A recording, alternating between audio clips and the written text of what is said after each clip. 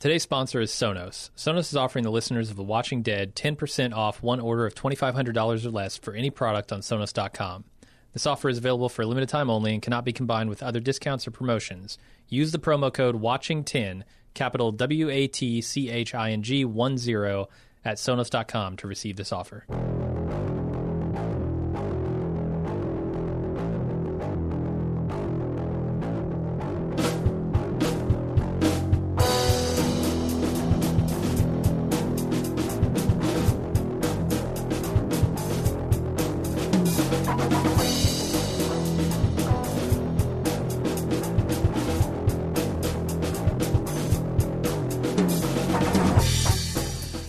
Welcome to The Watching Dead, the officially unofficial podcast for The Walking Dead on AMC. I'm Jim. I'm Aaron. And we are here to talk about Season 8, Episode 7, titled Time for After. I thought it was interesting because there's already an episode in Season 4? Season 4 or 5? I can't remember. Called what? Called After. Yeah. Called After. I feel like they're running out of ideas, even for the names. Oh, you feel? Even for the titles. The titles of the show are repeating. Is Morgan naming these? That's okay. That's not the worst the issue that the show's facing. No? Okay. What'd you think of it? Well, I thought it was a brave choice to make an episode answering the question that's been on everyone's lips this whole season. What has Eugene been up to this whole time? And then you take that juicy burger and you slap a slice of bread called what's going to happen with Rick and Jadis. And you got yourself a tasty, tasty episode of The Walking Dead. It's getting sticky in here because I can feel the sarcasm. I mean, what do you want me? And here's the problem is, like, Eugene has turned into this funhouse version of the character he was in the comic books, where like all that stuff that was just a scared person using tough military jargon and speak to cover up their obvious lack of expertise to fool, somewhat dim Abraham into protecting him, have become defining traits for this asshole. So I can't hardly understand a word he says in 30 minutes of the episode because he's just, 5x5 and 10x10 and 4x4 and I don't know. What do you think? No, I have the same problems. Like, Eugene is becoming completely unintelligible at this point. Like, I mean, there's no word to describe him other than character. Like, he's the most character I've ever seen in a show, and not in a good way. Right, and it's not fun or cool or even funny anymore. And it used to be when they used him like super sparingly. When he was biting chodes, when he was a little weird. Relief. Right. Now he is just that character, and it doesn't make sense to me. And it's hard to, like you said, hard to even understand what he's saying. And he's such a shit too. Are they setting him up to go with the trash people? He says too many words though. He uses more words. He's the opposite of the trash people. Right. I just feel like that the other fatal problem they've inflicted is that Eugene was never that likable, but now he's just a genuine shit. Like, multiple times, several people make it crystal clear to him that what he's doing is immoral and wrong and going to hurt the people that were his friends that he can't stop calling travel companions. Right. And, like, him throwing up in a sink after he can't hold a half a glass of wine is not going to make him sympathetic. Like, I don't see how Eugene turns the corner back to good guy. And I don't think they'll do it. He'll just be forgiven after all this is over, and then everyone will forget the multiple betrayals, the multiple signs saying this here is a character line. This is the Rubicon that you're going to cross. He's crossed 5 or 6 Rubicons. The die has been cast. The D20 has rolled a natural one, and yet I'm going to be expected to swallow when he makes a face turn later. You have to smile. Yeah. Eugene's character has been ruined, and yet I smile. Yeah, I mean, there are a lot of Rubicons that have been crossed. I mean, Rick at this point should just all out lose his mind again, right? I mean, he's completely lost. He is not the leader. There's been a coup. Yeah. There's been a not even a popular uprising. There's been a coup amongst the lieutenants. Like, the thing that he was hoping would happen for Negan has instead happened to himself. Right, and this is the thing where I feel like if the setup had been better and the characters had been better, this is interesting because this reversal on him where now he might actually have to lay down the law for the good of his community and punish some of the people who have been fucking up all the plans might have been interesting if we cared about any of it. But Right. the problem is it has been so poorly written up to this point that even with an interesting premise, an interesting setup like that, I don't trust them to do anything with it. No, and it's another, I'm going to call it Gimple remix now, where they're inexplicably resurrecting plots that we have gone way past and no longer make any sense and are doing violence and betrayal to these characters, and they don't care. They don't. What is that? I mean, which ones? Like the fact that Rick. They're plotting the comics that Rick faces popular insurrections because after the baseball bat incident, Rick made a very strong point of like, we are going to go along with what Everett and Negan says with the secret tactic of slowly consolidating his power and lulling Negan into a false sense of complacency to the point where some of his own stalwarts, like Andrea's still alive in the comics, she's like, they're starting to plan to like, well, someone's got to do a resistance. And then Rick drops this epic speech. It's like, look, you idiots, I've been planning for this shit all along. And then everybody's like, this is the resistance. Everybody's like, we believe in Rick Grimes, and that's. But here it's like, oh shit, we still got this betrayal plot. Let's fucking bring it out in the middle of all out war. And I don't know, maybe I'm misremembering it all, but it just seems like now you're having it, and it's like you're right. Like what happens after all of this? Dude, Rick has to go back to Alexandria and just put a baseball bat to some people's heads. Except for, I mean, he's got to turn into Negan at some point, right? I mean, that's the obvious like place for him to go here. Now, of course, they're not going to do that. You can't do that with Rick. He's supposed to be the hero, right? So. I don't know. But that temptation is certainly there. And also this plot where like Rosita, who was the fucking La Revolution of last season, and like not being impatient, a firebrand, and got to kill Negan now, and suddenly she's completely flipped. Yeah, because of Sasha and having got her killed, I guess. And like Michonne, like I don't understand the change of heart that Rosita and Michonne have. What that's actually supposed to get. Because Daryl's plan is still going to work, and ultimately it didn't matter because Daryl's plan, I think, is the impetus for them to do the desperate measure of using all their guns and ammo to clear out the sanctuary. I think it backfired. Yeah, because Eugene is going to be able to restock them. Of course it did. And the other thing is like, what the fuck? It'd be one thing if, like, Daryl had gotten the explosives from Rick and that same day, but it feels like this has been a day or two. Like, wasn't the plan to come back to Sanctuary in 2 days? Yeah. Like they're on the cusp of Rick showing up at the gates with the fucking trash people. What the hell? What the hell?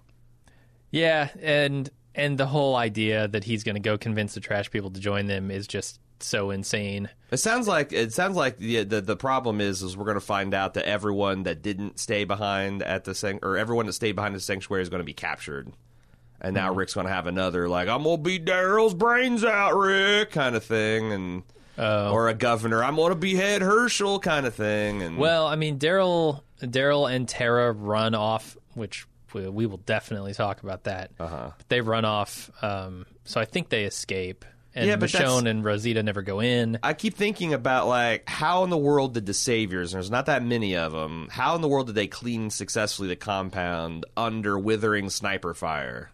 Yeah. Like, did everyone just take the fuck off after they punched a hole in the wall of the sanctuary? No, I think the problem was they let the zombies in, which gave them cover to take out the walkers. Oh, so they just let them come in? Well, there were no snipers, right? Because you can't shoot them inside the building, so... Okay.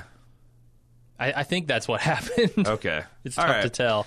But you hear a lot of gunfire, and I think that's them clearing the walkers inside the building. Yeah, you hear a lot of gunfire. You see a lot of Eugene puking.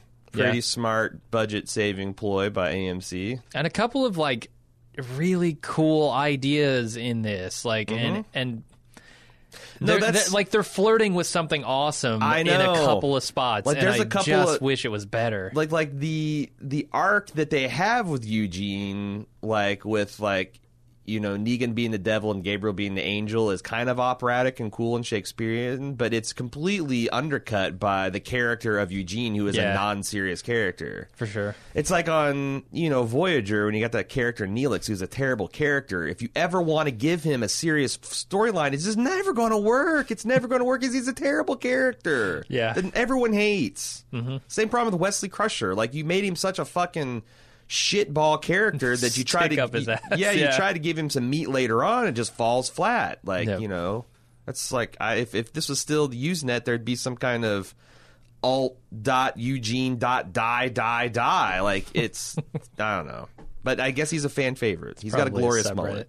You also got to stop drawing attention to the gloriousness of his mullet, I think. We all know about it. Like when Negan's saying you're glorious, but like Eugene's bright enough to understand he's being made fun of, right? Mm-hmm. Like that's the whole okay, I'm gonna just criticize the entire episode before we even talk about it. Right, maybe we should get to the recap. Hey, before we tear into this week's episode, I want to talk about some stuff that's coming out in Bald Move. Of course, we got Mr. Robot coming out on Friday. It airs on Wednesday. We also got some really cool upcoming Bald movies. The Disaster Artist, which is the Franco starring and maybe even directed and produced biopic about the making of the movie The Room, which is widely hailed as the worst film of all time. Should be a lot of fun. We're going to see it this Thursday. And next Thursday, we're seeing an advanced copy of The Last Jedi, which super excited about. So we got some Red Letter Movie Days coming out. Not affiliated with Red Letter Media, although we do like those guys. We also have the big thing going on at Bald Move is in full swing is our Merry Culkin Keatmas, which is a little film festival that we've derived to reward our club members. And to celebrate Christmas, we're watching Jack Frost, Home Alone, and Batman Returns, which is the most Christmas of all the Batmans. And we're doing live watches for all of them. We're doing podcasts for all of them, and then we're doing these drunken lunches where, I mean, there's an advent calendar of booze involved. It's like if this isn't worth the club, I don't know what is. You can sign up for it if you don't want to miss out at club.baldmove.com. And also, as a special treat, we actually spent quite a bit of this lunch talking about The Walking Dead because fans asked us questions, and someone wanted to know what we would do if we flipped the keys to Guy Fieri for Season 9. Mm-hmm. And, had some funny points, had some interesting points. That's going to be at the tail end of this podcast if you want to preview it. If you want the whole thing, if you want to get on the Culkin Keatmas celebration, you got to be a club member at club.baldmove.com. Live watch for Jack Frost already out. Podcast of that tomorrow. And then we'll have each movie podcast pair on the coming Mondays and Wednesdays, culminating with a surprise film release on Christmas Day. Check it out, club.baldmove.com. So we start off with Rick in his container, and the door opens, and he stumbles out in his boxers, and I'm like, well, we're watching AMC, because if this was on HBO, he'd be naked. Because he should be naked. Jadis is not going to respect his boxers. She's not going to sculpt those boxers. No. It's not going to happen. No. There's a guy drawing him. Maybe he could have worn an apron. I don't know why they didn't give him an apron. Have his ass hanging out and just give him an apron because they were all in aprons. Just strategically film it to where he's naked. Sure. I mean, you can do that, but like he just has these grimy pair of boxers. It would have been a perfect opportunity for like a HelloFresh tie-in because they always send out the aprons with their stuff. So you could have just had a big old HelloFresh, get paid like $1 million, and it would be hilarious if Jada was wearing a HelloFresh bib with her outfit. But she also takes with this old timey flashbulb camera. She takes pictures of Rick forward and backwards and sides and explains that I'm going to sculpt you after. And Rick says, because he's really dumb, after what? And they shut him back in the container car. They'd say after again, yeah. So then we go. Here's the thing. Okay. Rick this whole time is like, oh, you still got a choice. You could join us or die. I'm like, dude, you are not Luke Skywalker. Do not try this shit. Yeah, you're not. You don't have Jedi powers, and you haven't stacked as garbage people with R2-D2 and C-3PO and your sister and your, No, it comes across as just foolish and stupid. Right. And bravado and like an idiocy. I don't know why they make...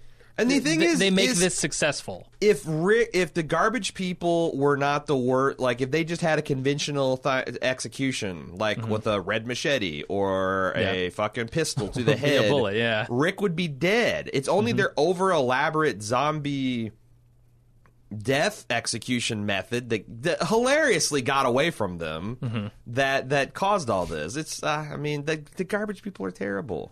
Yeah, the whole plot with them is terrible. It's not even just them; it's everything that's happening around them too. You didn't happen to read the defense of the garbage people thread on r/The Walking Dead? No, last? Can you summarize? Because I'd love to know. It's good that they're trying to do something interesting, man. Like everybody can't be the Negans and Governors and Ricks. You got to have some I mean, it's essentially praising the Walking Dead writers for trying something unconventional. I mean, I would praise them for that if it were good. It's just not good. Right. It's just like there's no explanation for how this backwards, crazy, art-loving compound of trash hippies can survive in this world. Yeah. Like, why didn't... I mean, I don't know. I don't. It'd be interesting to be privy to the deal that they made with Negan and why, you know, but I've never seen them as fearsome. Like, every time Rick does battle with him, he gets the upper hand, and then he trusts them and offers them a hand up, and then they join and they betray. And again, there is no, like, he wrested a concession from Jadis just like he did last time. Yeah. In the stupidest way possible, too. Right. Like the most unbelievable way. Yeah. I don't understand why we're supposed to believe this is going to happen or maybe we're supposed to. Maybe we're supposed to, I mean... There's no way to look... I don't see any other way to interpret it. Like, Rick is either a fool or... I mean, he's a fool either way. Well, the whole plan is foolish. Right. I mean, if he goes to them and it doesn't work, they've gained nothing and they've killed him. Right. And their whole plan is off, apparently, because they need the numbers, I guess. But this seemed to be all part of his plan, is going to them and convincing them... But it shouldn't have worked. That is the thing. Like, nothing about this plan should have worked. Yeah. And yet it did. Well, I mean, that's the thing. Like, I feel like as a viewer, as a smart viewer, you're supposed to know what's going on in the past. You're supposed to look for the backstab. But if they do that, then it just further undermines Rick. I just don't even think it should get to that point. There is absolutely no reason that Rick should have gotten away from his captivity at the trash heap. Yeah. There's absolutely no way they should have joined up with him. There's no reason for them to do any of this. It seems like they fucked up the plan. Part one of the plan should have been all three communities go to the trash people, surround them, and either annihilate them or or take a bunch of hostages and make them and press them into the army, I guess, if they want to be like the true dictatorship. And that's the thing. This plan didn't work. This plan fucking failed, and they were about to kill Rick. Right. And then somehow he gets loose and attacks them, and that changes their mind. It's so dumb. All right, let's move on. Eugene is in his quarters, racking his mullet, trying to come up with a solution. And he comes up with a list of what he knows, what he doesn't know, and what he is unaware of in totality. Eugene then decides to visit Dwight because he has a realization, or he's taking action on a realization he had a few episodes ago, and he confronts him that he's working for the AHK. Yeah, the Alexandria Hilltop Kingdom Alliance that he is awkwardly named. And Dwight's not having it. What do you want to say about this? I don't understand the chart that Eugene makes. Did you look at it? Yeah. It's a joke, right? Well, no, I think it's supposed to be... It has to be a joke. I think it's supposed to be an allusion to like that famous/infamous Donald Rumsfeld yeah, but the third column is entirely unnecessary and completely impossible to fill out. Right. Yeah, That's you're the right. joke. That part is the joke, because the unknown unknowns are things I'm wholly unaware of, or right. whatever. Like, how are you going to list them? I guess it's an exercise where you reveal the third column by inference of filling in the second one. But necessarily, if you think of anything to go in the third column, it now goes in the second column. Right, the known unknowns. Yeah. So, yeah, you're right. What the hell? I don't know. I mean, this is a scene is good for, I guess, what it is. It's against Eugene, because Dwight's saying, "Look, the Savior's finished. Negan's is finished. This place, it's all over. All you have to do is what you're best at, nothing." Mm-hmm. And he also reminds Eugene that you haven't got your hands bloody yet, but you will, and it'll be too late to come back from it. So. And Eugene says, "Fuck you, I'm a savior, and we save, and I'm going to keep on saving." And the other thing is, throughout this whole episode, he's got an accurate knowledge of, look, if I don't do anything, the zombies will come and kill me. If I do something, then I get in Negan's good graces, and I live to be a coward another day. But where is his analysis of keeping things from Negan? Like, this is a third path that he has introduced himself, to sitting on the fence as long as possible. Like, I know you're the bad guy, but I'm not going to rat you out. Like that, he's already fucking up his own plan. Yeah, I'm trying to figure out how this chart meshes with this thing. Is he trying to like get at the things he's wholly unaware of by waiting it out? a little bit by dragging it out. Yeah, ever since you've, I'm still There's reeling something from there. the idea that you would actually make a column for the things you don't know you don't know. Right. It would forever remain blank. It would have Because to. the second you gain awareness of something, it goes into say, yeah, you're, God damn it. But that's the other thing is, did you ever think that Eugene was smart? Like, where is this characterization of him? Like, I feel like he's the kind of guy who's read, like, the Anarchist Cookbook. Yeah, he knows a few things about a few things. Right. But smart? Yeah, I feel like know. they've retconned him into being this like super genius instead of being a person of average intelligence who might know a couple of random things that in the real world would be useless trivia, but in a survival situation is, like how to fucking make ammunition and how to make a flying machine out of a boombox and some foam and rulers and whatnot. Yeah. I don't know. It's not too much of a stretch. Like, if he has read something like the Anarchist Cookbook, Right. he could probably fashion a few things. Mm-hmm. Know how to make bullets. But don't try to tell. Maybe this is the writer's way of telling him that he's actually he's kind of stupid because he's the type of person who would make a column for unknowns. Maybe so, yeah. Barcode Neck Woman is here to remind us of the stakes. She says they gives us day, maybe two, before they can no longer hold out. They don't actually say that. A day or two before they run out of food and water. A day or two before the zombies break in. Because they developed the super ability to tear apart steel walls. I don't know. Yeah, I don't know what I assumed the day or two was like how long this community can hold their shit together. Okay. Yeah, because it does seem like they're sitting on a powder keg of angry workers and scared civilians and, all this.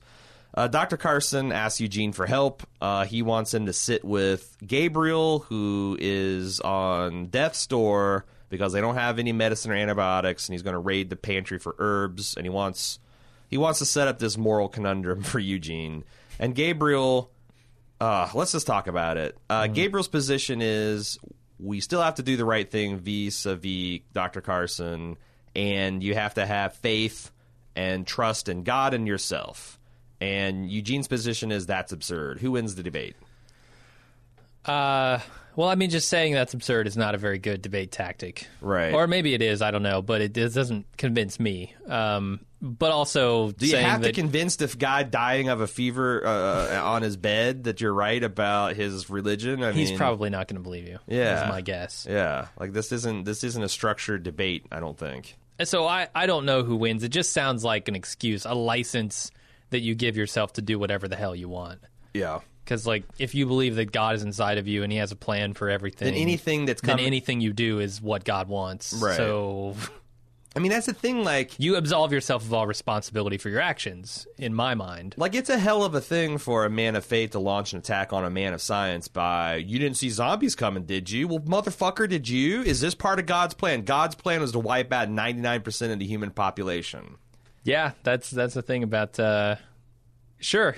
That's the thing about God's plan. It's right. mysterious. I mean, if that's the case, then like, I mean, I guess if it's like some kind of reverse rapture and you're the only one left, like, why are you the Kirk Cameron in this post rapture situation? I don't know.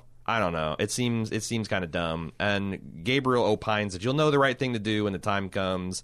And then we see the terrible red spot, which is kind of like the telltale heart of this episode. Yeah, this is the first flip on Eugene's It's a part. metaphorical drop of blood that he's already got in his hands. Mm-hmm. Hey, you know what? Morgan's a sniper now. Oh, yeah. Fresh off from losing his mind on the battlefield, he's decided to pick up sniping. Those bow staff skills really translate. Yeah. He's more than you'd think, honestly. He's leading the sniper corps that is maintaining the quarantine outside the Saber complex. If you can aim a stick, you can aim a gun. He sees Feral Daryl pull up in his garbage truck, and then we kind of break for there. Tanya visits Eugene, and she wants her boombox back because he apparently was going to fix it and trade her for 2 bottles of wine because he's having trouble sleeping. Let's discuss the scene, Jim. Okay. Apparently, Eugene, in yet another quirk twist of his character, can only withstand 1.5 ounces of wine. 1.5 ounces puts his ass to sleep. Puts him to sleep. I don't I mean, granted, we have massive tolerances here. Yes, but no one. You could feed Judith 1.5 ounces of wine, and she might get a little drowsy. Yeah.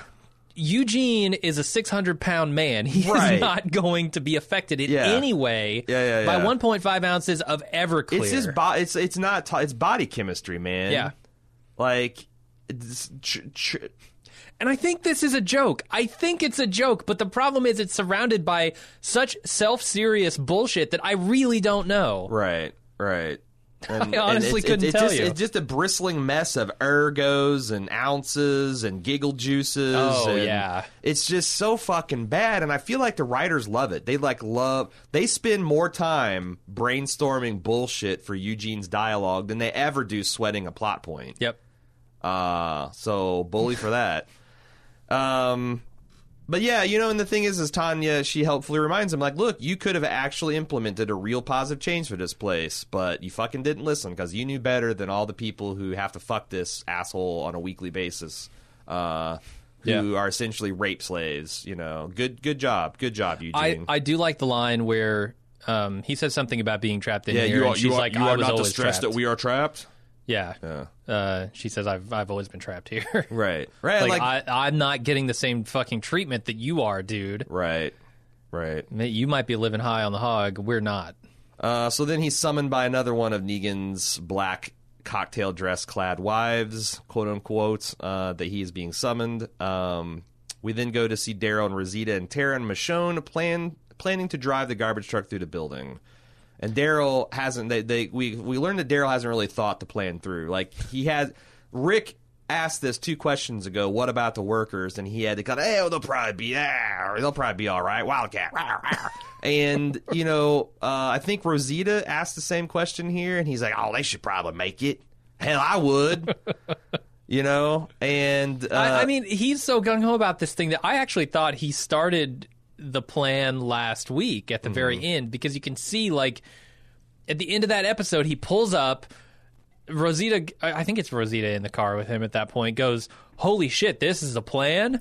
Yeah. And then he goes, let's get started, and he very intensely, like, starts up the truck. Right. Like, he's ready to ram it in, and we're like, okay, that's his plan. He's going to ram the thing. That's the other thing that was tripping me when I guess he was, like, getting all worked up to go have a talk about the plan with Michonne and Morgan, and Tara. like them encountering I don't know, because the other thing is, like, this is Daryl and Tara's plan. Yeah. Okay?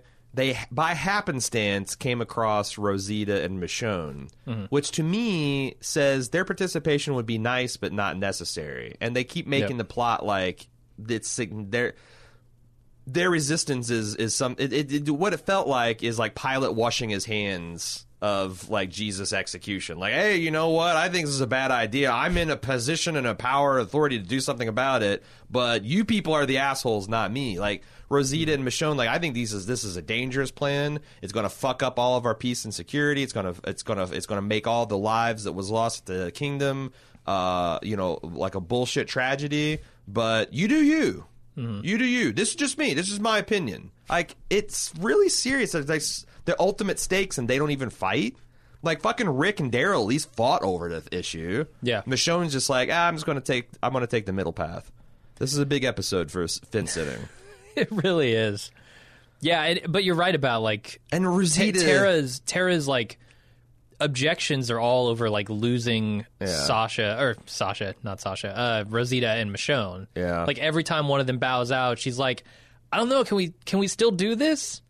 But you're right, the plan initially only required Tara and Daryl. Right, and now they've got the help of the entire, like, all of the snipers. Yeah, which makes sense because I guess they were Kingdom snipers. Is what Morgan says, because, like, so they're all, like, they're out for revenge. So, like, all right, Daryl already has more help than he initially thought he'd have. Yeah, but Tara always seems a little bit like, I don't know if this plan's going to work now. And also, like, my arbitrary failure at keeping the confidence of Oceanside is why I'm now going to do this terribly dangerous, risky thing at the precipice of apparent victory anyway. Yeah. I don't know. And then Rosita's completely unironic reading of the line, I believe and trust in Rick Grimes. Like, no, you didn't. literally a day ago. Yeah. A day ago is when all this shit, like, I think in Showtime, 3 days have elapsed since, like, Negan shot up the place and cut her cheek and all that other crap. Yeah, I guess so. I don't really know. But she's made a completely 180. Has. Sitting sullenly on the porch for a couple days has given her time to realize her way was wrong. Mm-hmm.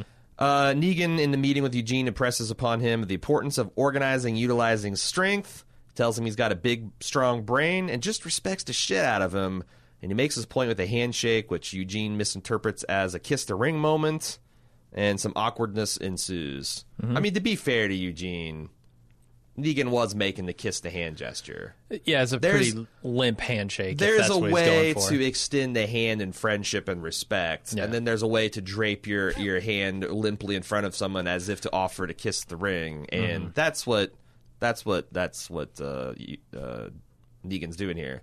This is why I like the Japanese customs. The bowing is unmistakable. Yeah. You either bowed or you didn't bow. Like, there's no, do I kiss the top of his head when he bows? Am I supposed to do that? It's like because it's funny. I just read a Reddit thread last week about people getting into bowing wars. Sure. Yeah. Like if you're an American, that could definitely happen. You're American. You make a mistake to bowing to a shopkeeper. Like, forget it. You're not getting out of there. Like, if you think you're going to get the last bow in, you got another thing coming. No, you don't bow. You just let them bow deeper. Than you, and you're good. Yeah, like you can walk out. That's what I'm saying. There's plenty of room to misinterpret. And I suppose so. Maybe it's just stuff that I've picked up along the way about the techniques for bowing. But honestly, there's no contact. You're never going to accidentally kiss the person bowing to you. That's true. That's true. What if you miss? What if the other guy, they're not used to dealing with someone as tall as you, and they took shit, and they're a little too close. Yeah, the hypotenuse of their bend angle, and like your noses touch or your foreheads bump. Oh crap. I bet there's a Japanese game show that's just like security cam footage of people fucking up bows and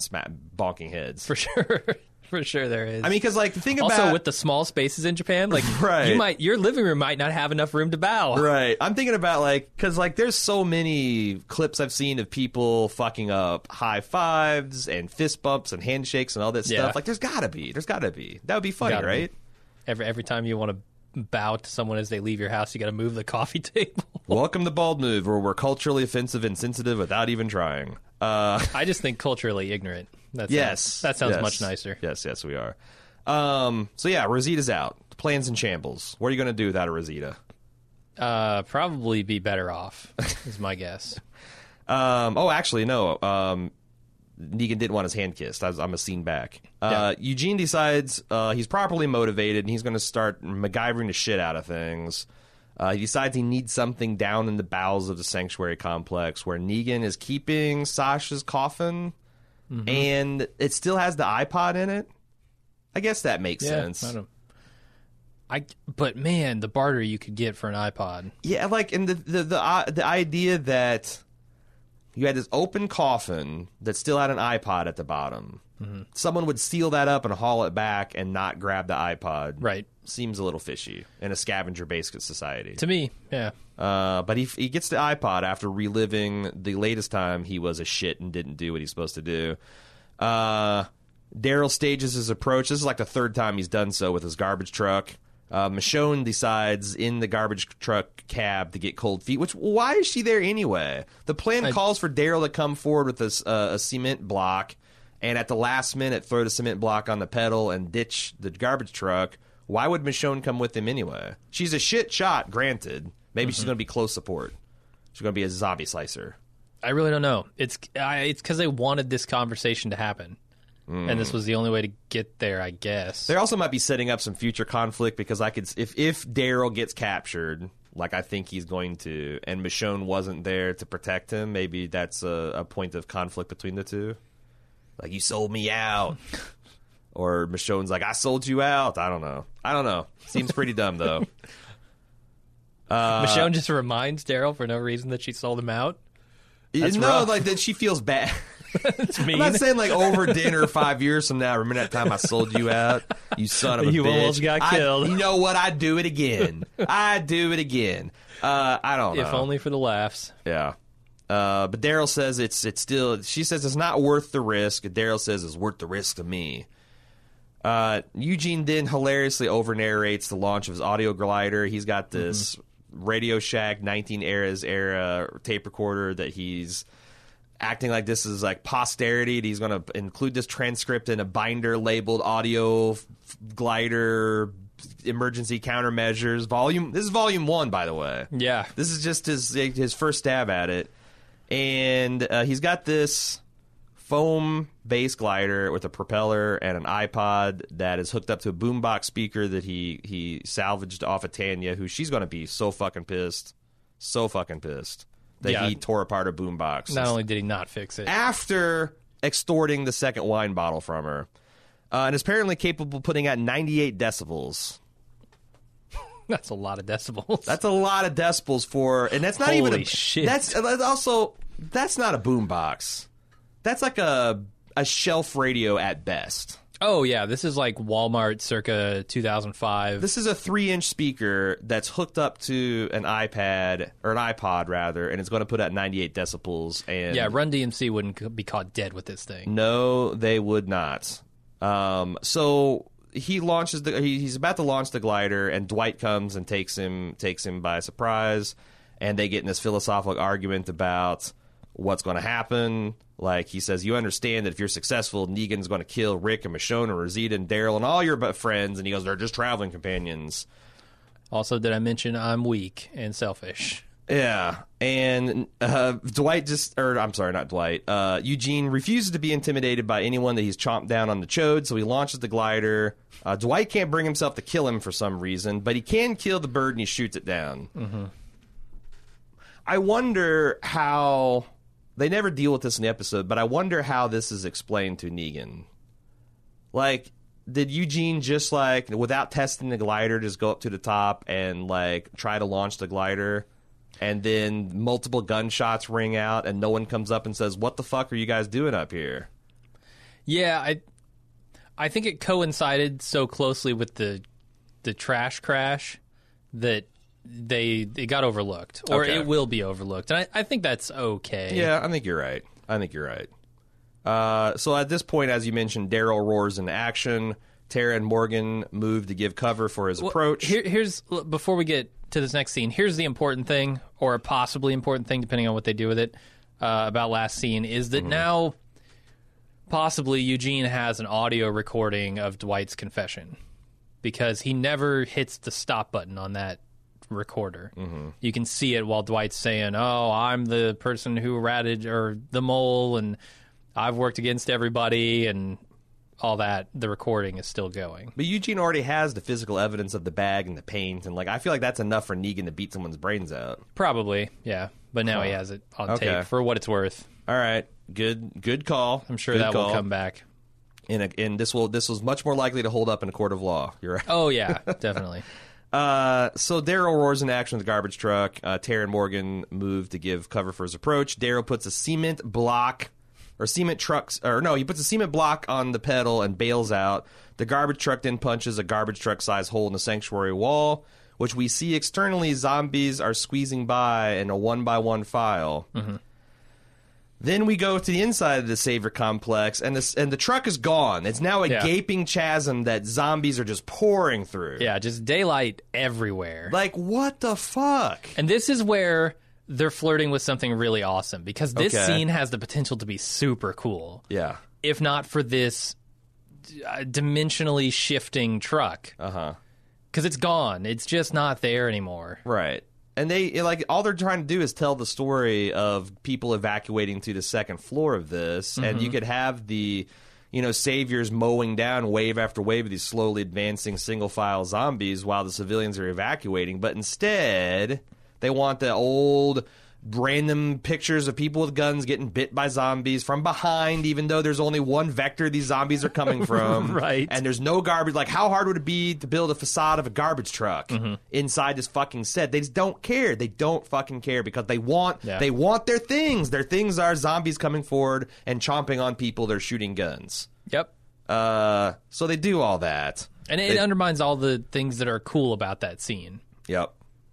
And Eugene kind of has this moment where he snaps. They show him kind of like his face is trembling as he's hearing all this gunfire and people getting mowed down. And he has a snap emotional decision where he then goes and runs to Gabriel's bedside. And I swear to God, this scene is filmed exactly like Prince Humperdinck coming to Wesley in the dungeon and saying, "Oh, you think you're so good and you're so right and true love matters? Well, I'm going to suck 50 years of your life off." Shh. You know, it's just this totally evil, selfish, I'm in it for me and no one's going to win and your pathetic notions of justice and truth and God are invalid and fuck you, spit in your face. And that's it. Yeah. I don't know. And he's talking about and then the other thing is like, how does Gabriel understand half of what he's saying? Has Gabriel ever rolled a D20 in his life? Probably not. Like, it's just this guy. It might as well be like the fucking Tasmanian devil spitting at him for a while. Yeah. And honestly, I don't get half of what he's saying there. Right. I couldn't interpret it. Right. But he says the staying safe means staying alive, and I'm going to keep Dr. Carson here in case I need to be healed because I'm going to survive, and that's the most important thing. Like, yeah. I guess this is progress because in the earlier part of the episode, he was framing the same argument, but always saying that my survival is linked with these other people's survival. So it's not really, I'm not as selfish as I appear. Mm-hmm. Where in this moment, he's essentially embracing the dark side. Yeah. This is Anakin killing a room full of Jedi younglings, I think. No, it seems to me like Eugene. Absolutely, he's going full on, evil Anakin here, but he's doing it almost out of spite. Like he has realized that he's made the wrong decision. I think when those zombies bust in and start killing everyone, he realizes, okay, my position with Negan here is not as solid as I thought because he might not win this thing. And he instead of facing that possible truth, he doubles down on his position and says, because you proved that there are flaws in my argument, I'm going to double down on the way I feel about it. Yeah. And you see people do that all the time. Oh, It's completely realistic. It's just, I wish it was coming from a more realistic character. Right. It's cloaked in D20s and giggle juices and just all the quirks. 4x4, 5x5, 10x10. 20x20. Yeah. I'm seeing 2020, something 10. I'm feeling 2020. My body's rated a 10 by fucking People magazine, and I'm reading 5x5. Yeah, I don't know. There are other problems with this disappearing truck scene. There's one specifically that I wanted to talk about. All right, where Daryl puts the brick on the truck, on the pedal, and he crashes it through the wall after rolling out of it. And Tara runs up, and Morgan from his sniper nest says, "You're clear to the south.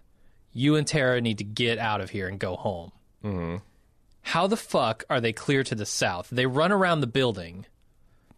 There were clearly no zombies on that part of the building. Why could the people in the sanctuary not just sneak out? Yeah, they keep on... Is it because of the snipers? Why don't they get their own snipers? Yeah. Well, because I guess these guys have covers where they shot the windows out. But the other thing is, I noticed in this episode... Eugene refers to the zombies as being 40 to 50 deep, the population. And then Rick tells Jadis they're 20 deep.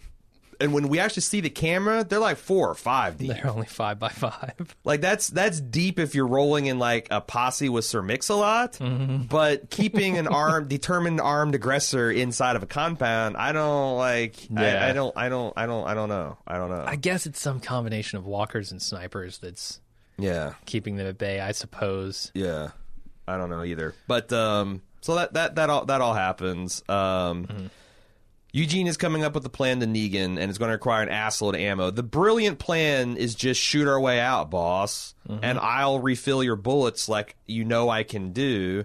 And that's the other question. Like, if you found out someone could make bullets on a large scale, why wouldn't you begin implementing that plan immediately? Why would you fuck around with intercom systems and metallic zombies and all the other bullshit that he's been working on? Right.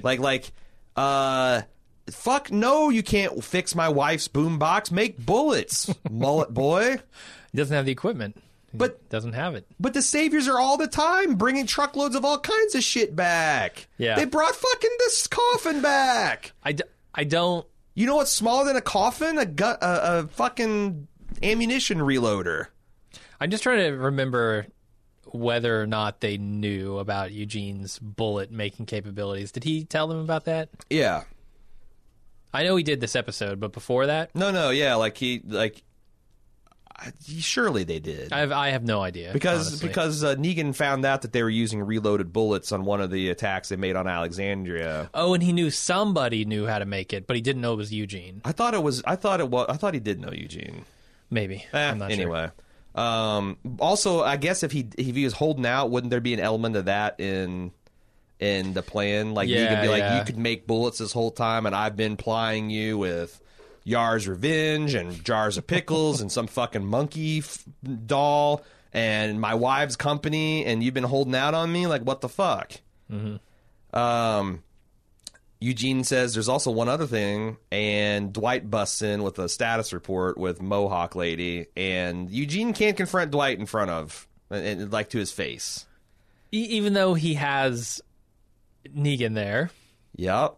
Who he should be more afraid of. He should be more afraid of Negan and less afraid of Dwight. And he just gave the ultimate evil I've made to turn to the dark side speech. And we already know Dwight can't kill him. Yeah. So I don't get it. I mean, this shares a lot of the same problems that episode 3 had as well, where it's just like, this is guy's ultimate evil now. After this but fucking double down, I don't understand. in my mind, Eugene's got to die. There's no way. Like, this goes I thought Gabriel got off easy. But there's no fucking way that this kind of actual treason can be forgiven, right? Yeah. We'll see. I mean, if Negan finds out, I guess, before it's too late, then Eugene... It's a good thing we know that eventually Rick's mercy will overcome his wrath, because they fucking foreshadowed that in the early goings of the season.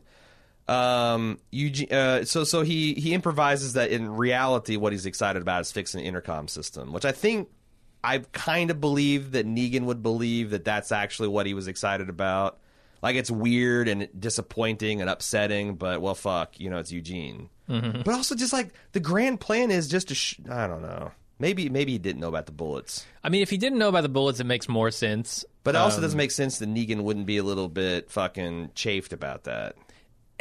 And also, this is going to leave him extraordinarily vulnerable, because it takes a while to make that many bullets. Yes. The number of bullets they unleash to take out these walkers is immense. Right. What's it going to take, a week, 2 Right, weeks, 2 months? Yeah, it looks like they had, a pretty fancy loading rig, like a high-end one that you'd buy off of, Rifle Quarterly or whatever. Sure, yeah. I'm a subscriber. Yeah, Yeah, Rifle yeah. Quarterly.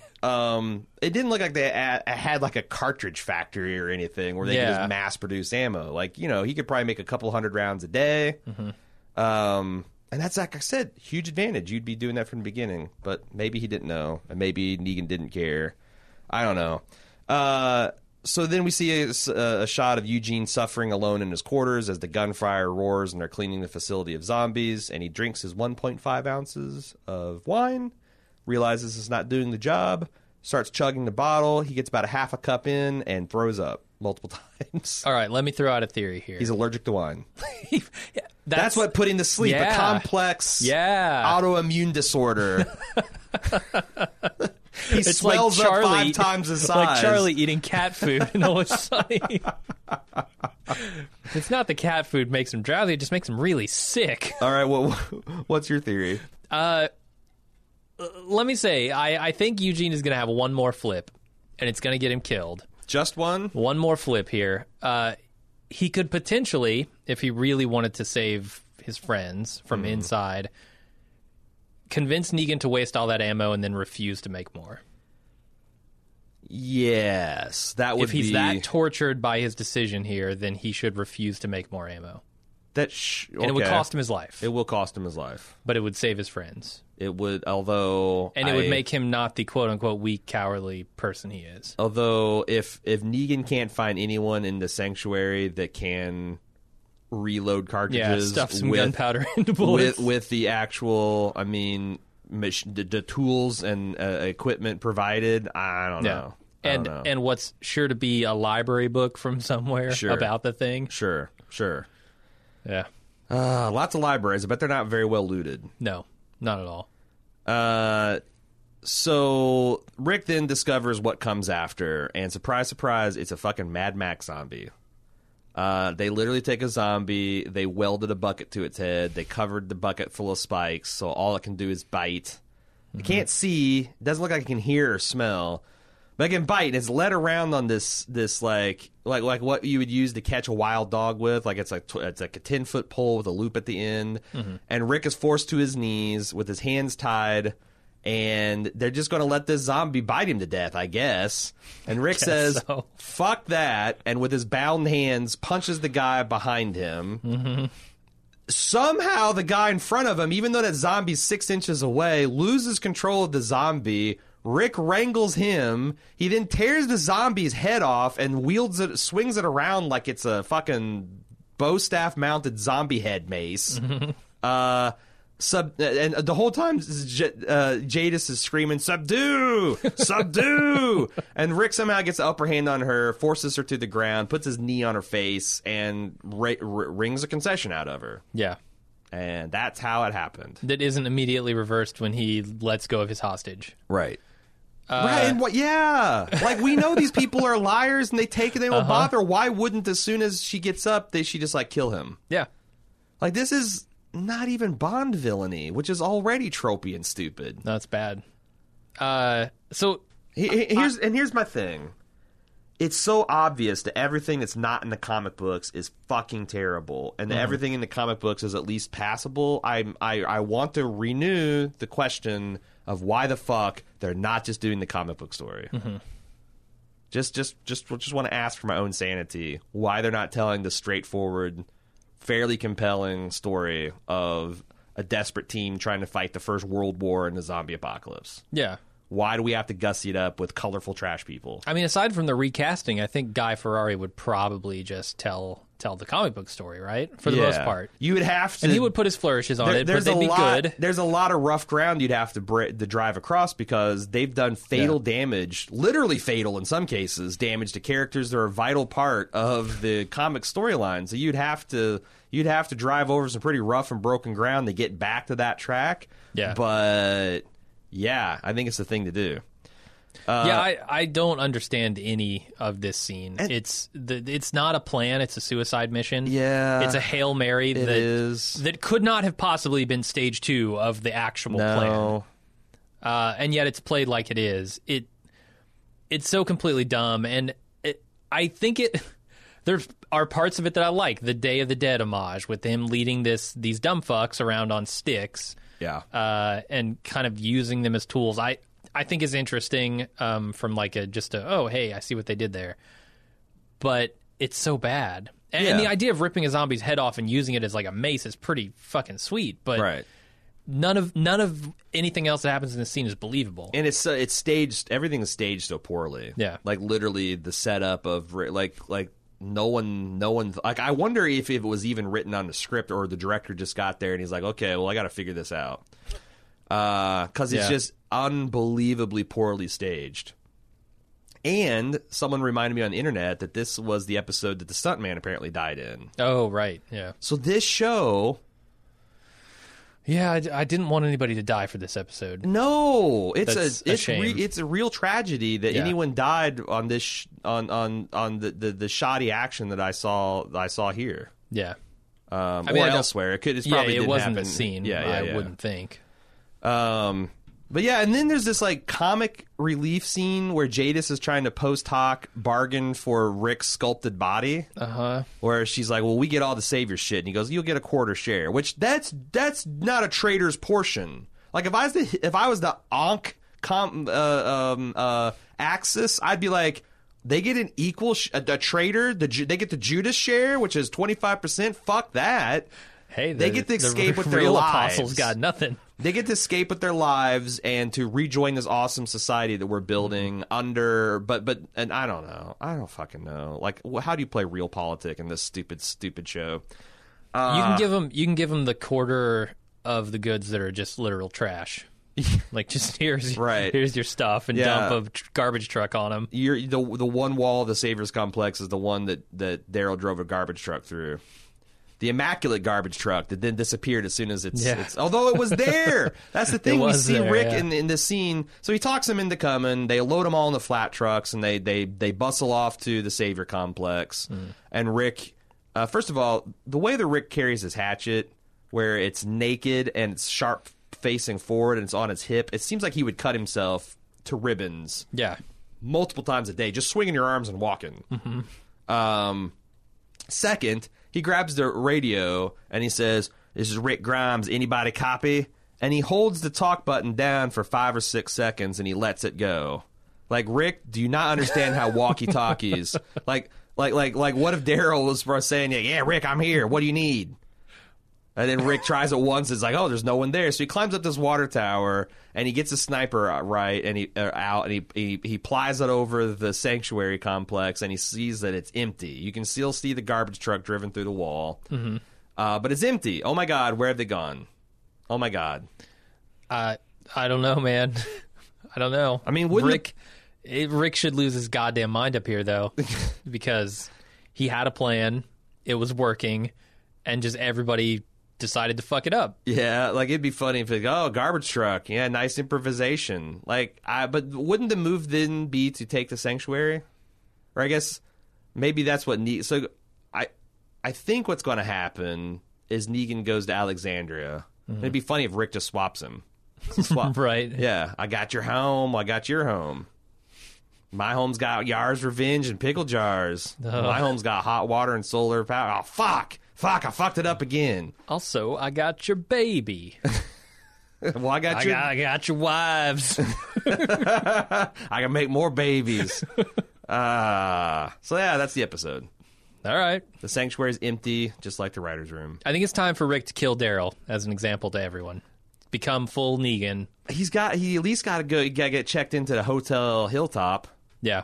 right? Yeah, he's a wildcat. Like if Eugene doesn't die, he goes to the Hilltop Hilton. I'm gonna repurpose a Vietnam era word, and then Daryl's got to join him there. Yeah. And probably Tara, and probably Morgan, because Morgan's crazy anyway. Well, I mean, we had some feedback. Morgan, as everybody knows, is going over to Fear the Walking Dead. We have some feedback on like how that might happen because we haven't seen Fear season 3, so Right. we don't know the status of that show. But there is some feedback on it, so I don't know that he can do much with Morgan because Morgan's time on the show is very, very limited, right? Yeah, I mean, if he's going to Fear the Walking Dead, then Yeah, I don't Does he think get he's this going to be half on both season? shows. Is he going to be on? Have we heard was he filming for the second half of this season? I'm not sure. Huh. I'm not sure. All right. Well, I hear that is a better show. People have said the season 3 of Fear the Walking Dead is actually legitimately good. So I'm happy for Lenny James. I'm happy for Lord Shax to get away from the show and move on to something else. He has been one of the better actors in the show. Yeah, and but despite his character being given some really ridiculous flip-flops, I think he has been able to do the most with the least. Although it's interesting you say that because, in my opinion, you have to get pretty far off into the secondary tier characters to find bad actors. Like, yeah, that's fair. They're actors of the week, like the Slaptown administrators and some of the Negan's bosses. But like most of the Rick's crew has always been like super solid. Like I'm trying to think of. Yeah, that's probably fair. Like, is it who plays Eugene? Josh Dermot? Don't start that shit with me. I don't know his name. McDaniels? Josh McDermott. Okay. Ian McShane. I don't think he's bad. I think he they just never turned his character. He never had a secondary boost for his character. Yeah. This has been this one note moron the whole time. But I mean, that's kind of been true of Morgan too. I mean, he has had an arc very similar to like Rick, except he never dug out of it, right? Like he's been flip-flopping back and forth between gotta kill them all, can't kill anyone, right, over and over. And he, I mean, maybe it's not fair to say that the other actors aren't good, but he has certainly been a standout in some episodes. Yeah, there have been moments where I'm like, damn, that was a great performance from him. Whereas other people, I'm like, okay, they haven't had bad performances. Yeah. So I don't know. We'll see what he does on Fear, or maybe we won't. I'm not sure if I'm ever going to watch it, but yeah. who knows? I mean, I'm kind of curious to check it out, but that's the problem. Like, I don't want to go through a half season, because I stopped at the first half of season 1. Yeah. And then I think we watched one more show for some stupid reason, the season opener, season 1 or season 1B, and we didn't like that.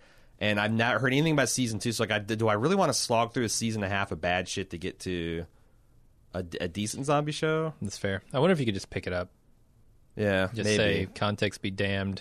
Or like if it's like, is there like a season, like if they start season 3 like with last on, because sometimes they do that kind of recap it. Like if you just go with that and roll with it, because the only characters I really gave a damn about was the heroin addict and his Batman friend that owned the yacht.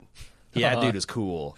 Yeah, that he dude was. is cool. That's like if they cast Idris Elba as Batman and he was just Bruce Wayne for the first part of the zombie apocalypse. I want to know what happened to that guy. Probably got killed at sea in like the second episode. And Yeah. Those water walkers are rough. yeah. The surf zombies. They come up on surfboards and they got their board shorts. They're nothing to be fucked with, man. Yep. All right, so are we ready for some feedback? Yeah, let's do it. Let's do it. As we mentioned in the beginning of the podcast, this podcast is sponsored by the fine folks at Sonos, who want to tell you about their integrated like whole house audio system for TV and music lovers. Because we've been using it for the past couple months, and honestly, I can't say enough good things about it. Here's the unique things about Sonos. Unlike a lot of like home theater setups or whole house speaker setups, the setup is super easy. You literally pull out a box, plug it into power, download the Sonos app, and you are minutes away from being finished. It also uses your Wi-Fi technology to communicate instead of Bluetooth, and the advantages of that are a lot. Have you ever been to a place that's like someone's, DJing a speaker and they go use the bathroom and the sound cuts off, or they have to leave and the sound cuts off, or, you go from the back patio to the living room, you want music there, you can only have it one place or the other. Sonos is cool because like it builds like this kind of like network where you can have all the speakers playing the same thing, or each individual speaker in different rooms playing different things. And again, you don't have to run any speaker wire or anything. If you got a room that's got power, it's Sonos enabled. Their new One speaker is voice activated, so if you got your hands full of dishes or food or cleaning up after your cat threw up, you can still skip tracks and increase volume and change playlists. Yeah, that's a killer feature for me because I have become accustomed with the maybe 2-3 months of using the Sonos products to just saying everything that I want to do. Yeah. Instead of like going and actually doing it. Like, I don't want to, I'll just say, Alexa volume 5, Alexa volume 10. I don't go to the app anymore. Right. I just turn the volume up with my voice. Yeah, it's great. Yeah. And it's cool because we've been having some holiday parties, and it's neat to kind of like pipe the house full of like fancy dinner music, or if you want, we're decorating our tree on the inside, and we pipe the whole house full of Christmas music. I even this weekend, I was raking leaves. I took one of the speakers outside and plugged it in because apparently these are rated for moisture resistance, and they encourage you to use them on patios and porches and things. So, did you make a new room for it, or did you? I just drug the kitchen out to the back door outdoors, and it plugged in and worked. No, the voice stuff is awesome because, I mean, like I can tell Sonos where to play my music without actually going into the app. Like I can say, Alexa, play Christmas music in the den. And it will like I've defined the room already, so it knows where to play that just simply by telling it where to play it. Yeah, it's great. It's cool, and it's hard to articulate all the things you can do in the situations. It's neat. Like I've just like while I'm getting my keys and wallet as I'm getting ready to walk out the door, I've made a habit of asking it about what the weather's like. Yep. So I was like, do I? Because Midwest, sometimes you can get away with the hoodie, sometimes you need the parka. Sure. And you don't know until you walk outside, and it's cool to just have, like, it's like having a little assistant. And setting alarms, like being able to, like, set a timer for 30 minutes so I don't burn some fucking thing I'm cooking without getting out my phone and doing all this stuff. It's super sweet. So, yeah. Jim, what offer is Sonos making to our listeners today? Right now, they're offering the listeners of our podcast 10% off one order of $2,500 or less for any product on Sonos.com. Use the promo code WATCHING10, that's capital WATCHING 10 at Sonos.com to receive the offer. Can't combine it with any other discounts or promotions, and it's available for a limited time only. So if that sounds like something that would be cool for you to have, that you're interested in, or maybe you're looking to upgrade soon, I'd say do it now because this is a limited time thing. Sonos One, make a great Christmas present. I'd For love someone one. on your list. You'd blow them away. Both I sonically, have 5 of them already, and I'd love another. I know. Like, what Yeah. room doesn't need a Sonos speaker, right? Right. And yeah, you'll blow them away both with your generosity and with their newfound sonic ability. Check them out. We love them, and thanks to Sonos for sponsoring our podcast. All right, we start off with Luke. Says, I enjoyed your discussion this week about how to fix The Walking Dead, but sadly I think AMC would be better off putting it out of its misery at this point. But even with that said, The Walking Dead name still carries a certain measure of brand recognition, so what's the best way forward? Here's my idea for a fresh take on the series. Why not do a Walking Dead spinoff in the style of True Detective or Fargo, where each season is a standalone and focuses on new context and a new set of characters? Anthology. Exactly. I think it would be interesting to see the rise and consequences of the zombie apocalypse from a variety of perspectives and scenarios. Surely there are an infinite number of stories to tell in this style. I think this approaching the show this way would keep the content fresh, the plot lines interesting, and might even give them a chance to sprinkle some big-name stars into the cast like other shows I mentioned. What do you think about that? Well, it does seem to be working for American Horror Show. Like, no matter how bad a season gets, it's kind of like following a sports team where it's like, well, you always got next season. Mm-hmm. You know, like this cult thing was a real shit show, but like, you know, next year it'll be better. And they do get some pretty, like, Ryan Murphy is able to pull down some pretty big stars. Now, usually when he gets an influx of big talent, it's because, like, hey, I got Cuba Gooding to be OJ in my American Crime Story, so I'm going to get him to be on Roanoke and stuff like that. But it does work. On the other hand, I'd have to know who is attached, because if it's Gimple and company and other Walking Dead alum, that's the problem. There is a problem in the writer's room and the AMC executives, and I'm not sure who's more to blame, but like that, the blame rests there. So I'm thinking they would see an anthology as an endless series of Red Machetes, which is terrible. Like, Red Machete is the fucking Fuck me. We didn't talk about this week's Red Machete, but we never do, because it's forgettable and it's bad. And but yet, if you want to see who is going to be a featured director for next season, The Walking Dead, I bet it's whoever did this camera, or the whoever the DP was in this fucking Red Machete shit. So the rot, you know, the fish rots from the head, or whatever the fucking saying that's is. what they say, yeah. Yeah, the fish rots from the head of barrels, and you got it until you get like a theoretical Guy Ferrari. And you know, that was, you know, that's took it on a life of its own. But I do think that there is tons of filmmakers that have done interesting, like what if you gave this to James Wan? Oh man, like somebody's got I have no a idea real what that looks passion like. for horror, and so Yeah. and said, like, look, we want to be put. We have lost the boutique mystique, and we want it back. And we want you to do a good job, and we want this to be scary and tense, and we want to feel like we want our fans to be back on pins and needles. Like it's got to be somebody who's got a passion for the material, and there's got to be tons of them out there that would work on if you gave them creative control. And I don't know, like I don't know. I don't know why HBO can spend $10 million an episode on Game of Thrones, and this show is spending $90,000 on Andrew Lincoln. Like, I don't get it. Yeah, so I found out that there have been some contract renegotiations since season 7, I think. Oh yeah. Yeah, so those numbers are no longer accurate. Okay. The 90,000 from last week that I said. Yeah. Apparently, Norman Reedus was able to renegotiate his contract for $550,000 per episode. And he's doing That's less. better. That's better. Like, Daryl has been hardly even part of the action. Well, if you go back to like season 7, Okay. I think he was doing plenty suffering in that cage. But I guess it's true. But yeah, I mean, He that can't- is more along the lines of what these people should be getting paid. Yeah, Like totally. industry standard kind of stuff. Norman Reedus is making $550. Lincoln is making $618,000 ish. Mm-hmm. So, you know, not doing too bad for himself. It's still not $1 million for doing Right. whatever fucking, you know, Chandler on Friends was doing. No, I mean, so the cast of Big Bang Theory, which I think when they say cast, they mean the 3 dudes at the like center of it. The three nerds. I don't know their names. The four nerds. They're four nerds. I think so. Yeah, you got the hero nerd, and then you got the Sheldon. I know Sheldon. Everyone knows Sheldon. You got the hero nerd. You got the Sheldon nerd. You got the foreign nerd, and you got the other nerd. There's another nerd. There's another nerd. Yeah. Who's the other nerd? He's the guy that played the what was the moisture.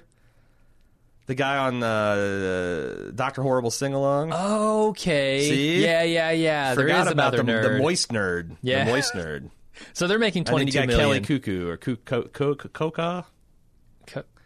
she's not paying what the guys are getting make, then the neighbor? Yeah. Okay.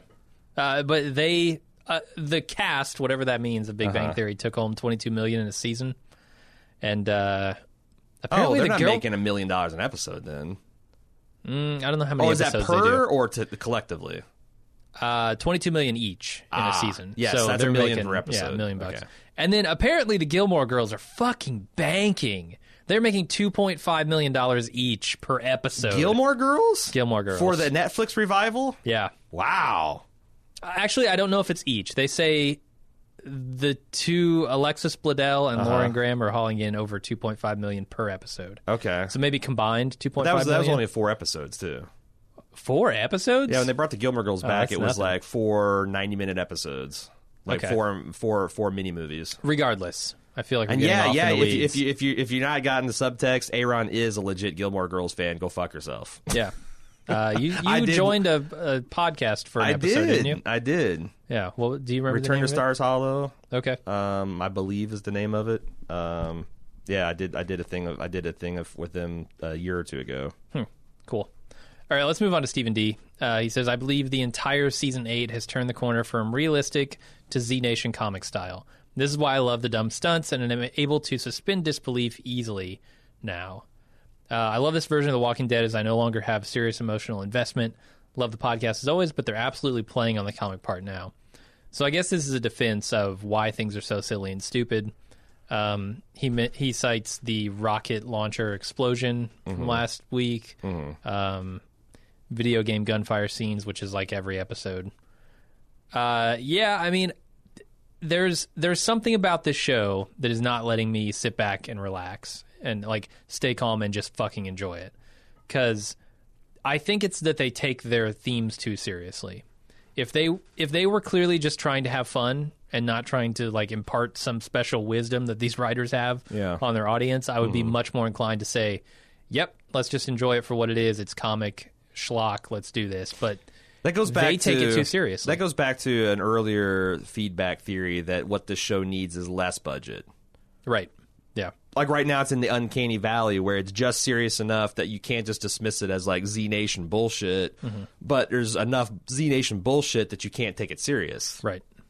It's caught somewhere in the middle. It's a show that, and here's the thing: like you can say whatever you want about our opinion, but I just before I sat down to the podcast, I saw that The Walking Dead's ratings is like 7.4 million with a 3.3 share. Yeah, that's not opinion. And key demographic. They lost half their audience since the finale of season 6.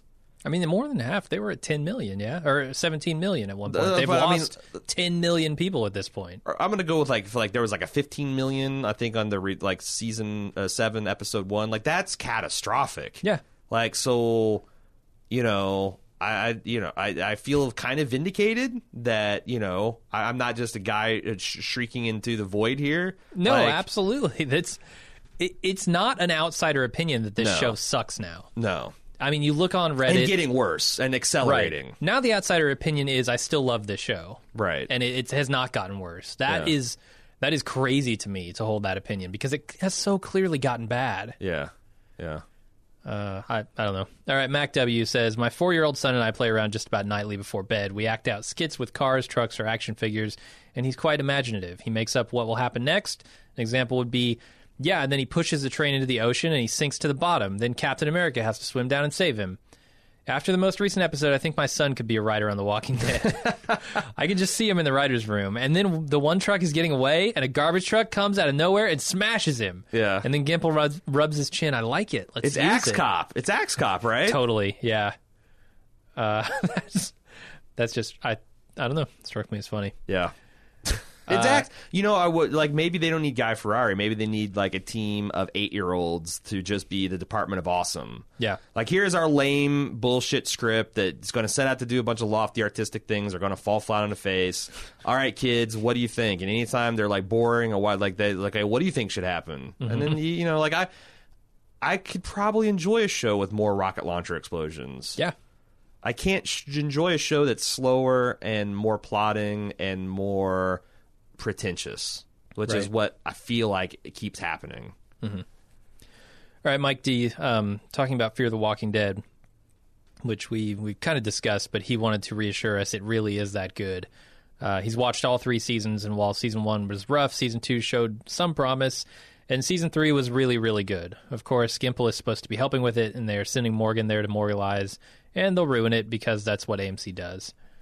That's the one thing we haven't really considered is that Morgan is just going to go over there and play the same character with the same quality of writing, and he'll destroy that show as well. Well, because that's the other thing, unfortunate thing, is wasn't the news I read a couple weeks ago that Scott Gimple is going to take over showrunning for Fear the Walking Dead? Yeah, I mean, he says... Mike says he'll be helping with it, but so I don't know my what that question means. is, what is AMC's execs thinking? Like, they finally cobbled together a show that people are like, hey, not bad, pretty good. Like, I know, let's drop the Gimple, let's airlift Gimple in there. But did the show overrun a budget $5,000 an episode? They need to bring the Gimple in to drop the hammer. Maybe. I Like, don't know, what man. is this? 5:05 and you still got fingers on keyboards? Get the fuck out of here! I'm paying overtime. Like, I don't know how it works in the AMC studios writing rooms, but I just wonder if he's going to be doing both, because stretching Gimple thinner is probably not going to do great things to either show. I know that the schedule for writing this thing is already kind of like bonkers. Right. Like, they don't get much time to write any of it, so now you're going to have a showrunner running 2 shows at the same time. That's a very, very difficult thing to do. And it hasn't been proven that it's working on The Walking Dead, let alone both. Right. So that worries me. Yeah, it's more stretched more thin, like talent pool and attention and like that. I mean, now he's going to bring in his writing buddies and his directing buddies, and it's going to turn into the same shit. And it's going to be around that, like, instead of having some time off to it's just going to be around. It's going to be like Gimple's going to be working on The Walking Dead around the clock. Yeah, he's going to be the double D's in season 7. He's going to burn himself out, right? And say, what does a burnt out Gimple writing look like? I don't know. What's a Gimple that just doesn't give a fuck? I don't know. There's evidence that maybe it makes the show better. And maybe he checked out like 2 seasons ago and just like, well, fuck it. That would coincide with the time that the show started getting really, really bad. Right. It's almost Season like 6. Yeah, like I don't know. I was reading a lot of threads on r/The Walking Dead, and it seems like a lot of people are pinpointing the end of season 6 where they fucked up the essentially red wedding of this comic book for They're absolutely right. a naked, aggressive grab for ratings for next season, and it completely backfired, and people have never come back, and it's just steadily bleeding viewers since then. I mean, it feels like that's compelling, because that's when, I mean, the whole fan base lost their fucking mind. Because and it was on top of the Glenn dumpster fiasco on top of that. And then you come back and then, I don't know, they try to make it up by beating Glenn and Abraham to death. No, yeah. I mean, we've talked. If you want to hear just our outrage at that whole situation, go back and listen to those episodes, because we were pissed off as much as any of the other fans were. It is funny how people people are now kind of in retrospect pointing to season 4 and 5 as like the show's glory days, which may be. In the when I was watching it, it didn't feel that way, but like season 4 or 5, you're talking about seasons where you had fully half of the episodes in the season being good. Yeah. Being B+ or above. And then in season 6, it just started, and then 7 and 8 have been god awful. They have. So, but I don't know. I always have a soft spot for season 1 and even 2. Like 2 had a lot of like had the early signs of a lot of stuff we decried later, which is, bizarre character flip-flops and getting, and zigzagging and stuff like that. But it also had some really quality drama and character interactions. And, it had the abortion pill fiasco and here's your hair care and your fucking magazine, but it had Andrea shooting Daryl out of spite, Right. Like it had a lot of weird stuff in it too. But it felt like it was a largely good season with moments of dumbness in had it. Glenn in the well. Yeah, exactly. But then now they've flip-flopped it, and it's a largely dumb season. With moments of maybe some okay stuff. Right, yeah. Mike D continues. He says, I've watched some good to decent shows go from bad to terrible in the past. ER, Lost, and Big Bang Theory come to mind. Most of the time, these shifts occur with shows that have stayed on the air too long. The Walking Dead's trajectory has been much different, though. It's hard to say the exact reason, though we can certainly speculate. Increasingly, I realized I would give my left arm to read a tell-all from someone in a position to know what happened. Who was at fault? I'd love to hear someone who worked in the writer's room or was an episode director or even Scott Gimple himself. At this point, that story interests me far more than the show itself. My question for you guys is, who would we be most likely to hear from? Or, no, sorry, who would you most like to hear from?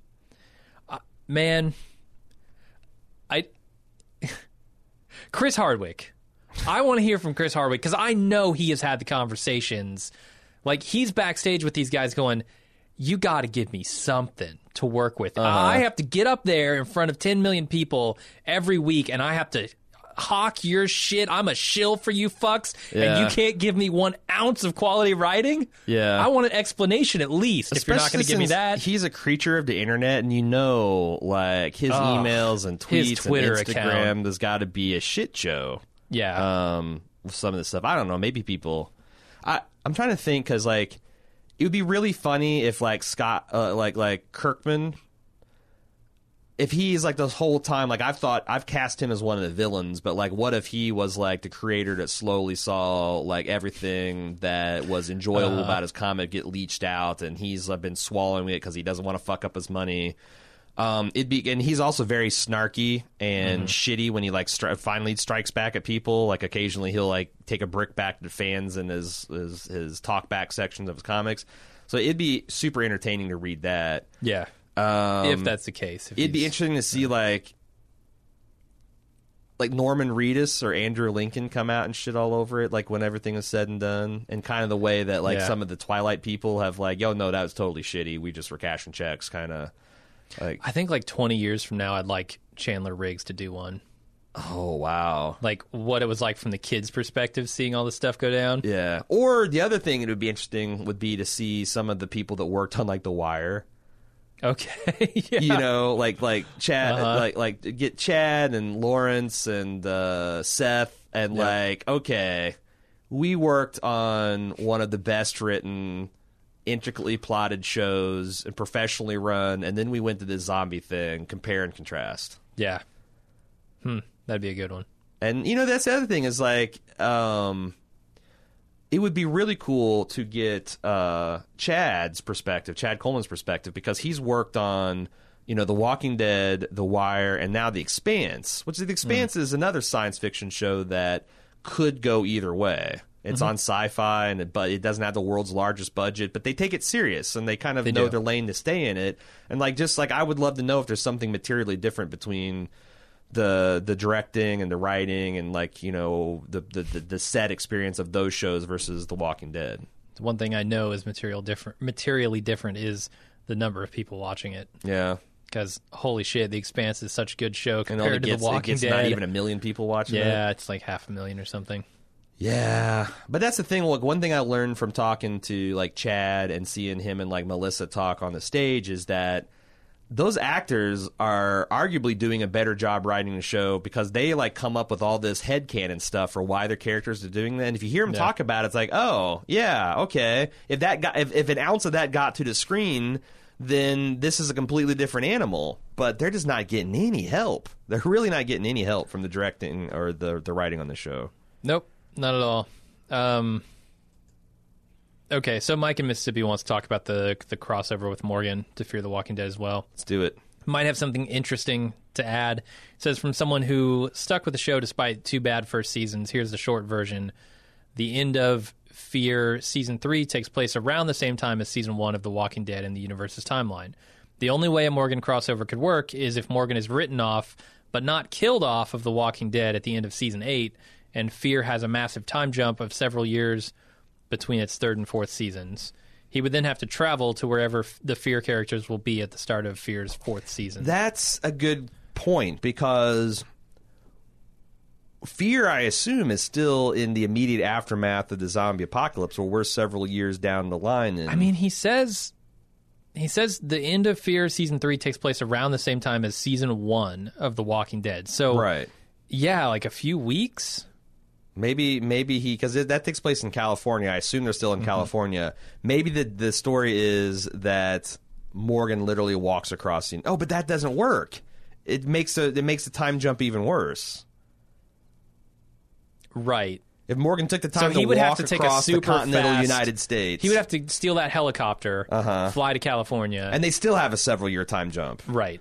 Maybe he gets a super fast. He flies backwards around Discovers the Earth time at machine. at the speed of light, like Superman in the original Right. Superman. Yep. Rolls the Earth back, and then that's the ultimate clear.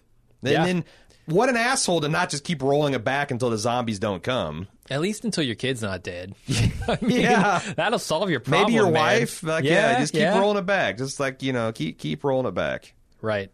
And I don't know, until you're like an 18-year-old, and you can try to convince the world that the zombie apocalypse is coming. And that's the other thing is remember when we used to think that we might get answers about like some of the biological or scientific things of the zombies, and they like teased that. us with Jenner. Yeah, And then this and then schematic even that in, he's got. even in Woodbury, they were doing like scientific research on zombies and Yeah, stuff Milton. like that. That shit is in our rear view mirrors, man. Yeah. We still don't know why it happens, if there might be a cure. And nobody cares. Nobody cares, yeah. Not the writers, not the characters, nobody. So, all right, Eric A. says, random thoughts before the finale. Why has no one mentioned or looked for Heath? I don't know, because he's going to be Season 4's Fear the Walking Dead crossover. Right.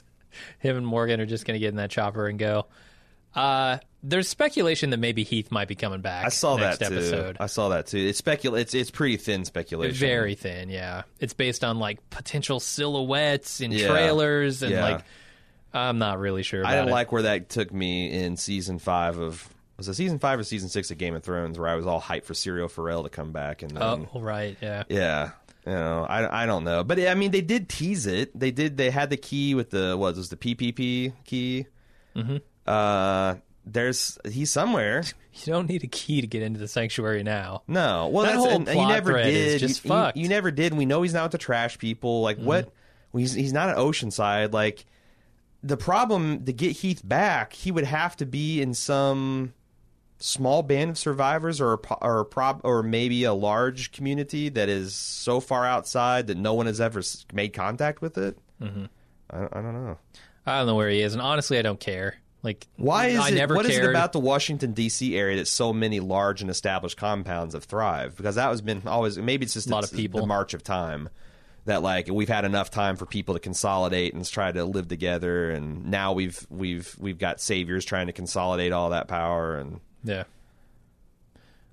So he also asks why Gabriel is sick. Did he get bit or sick from the Walker Guts? It was the Walker Guts.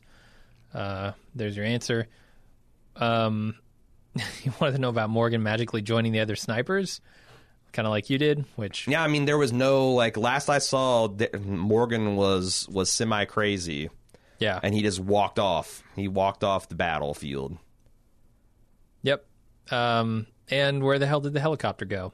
I mean, I don't think he's pointing out an inconsistency there. I think he genuinely has the question: I mean where is that helicopter going? that will be answered, right? It's got to be, yeah. Although they never answered. The helicopter was just a thing in Season 1. Yeah, that's true.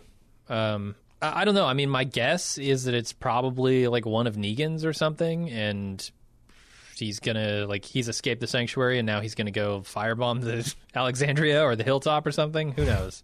That would be funny if the helicopter is just like finding survivors and just firebombing their set. Just I mean, what else? That's a pretty effective means of killing people who rise up against you. Yeah, air the air apocalypse. superiority. What are you going to do about that? Nothing. Nothing. You're going to shoot your guns at it from 10,000 feet up? I mean, shit. Like, people have brought down Blackhawks with AK-47s and RPGs. So I know you can do it. Yeah. It's not an easy thing. No, I wouldn't imagine. Especially when you're shooting fake guns. Yeah. They're simulating like Tara did one of the better jobs of simulating recoil in a gun this episode. Like the gunplay wasn't actively obnoxious. Did she? Okay. Probably because none of the didn't extras. notice. Like it's usually a problem when you got the extra level of talent that's doing it.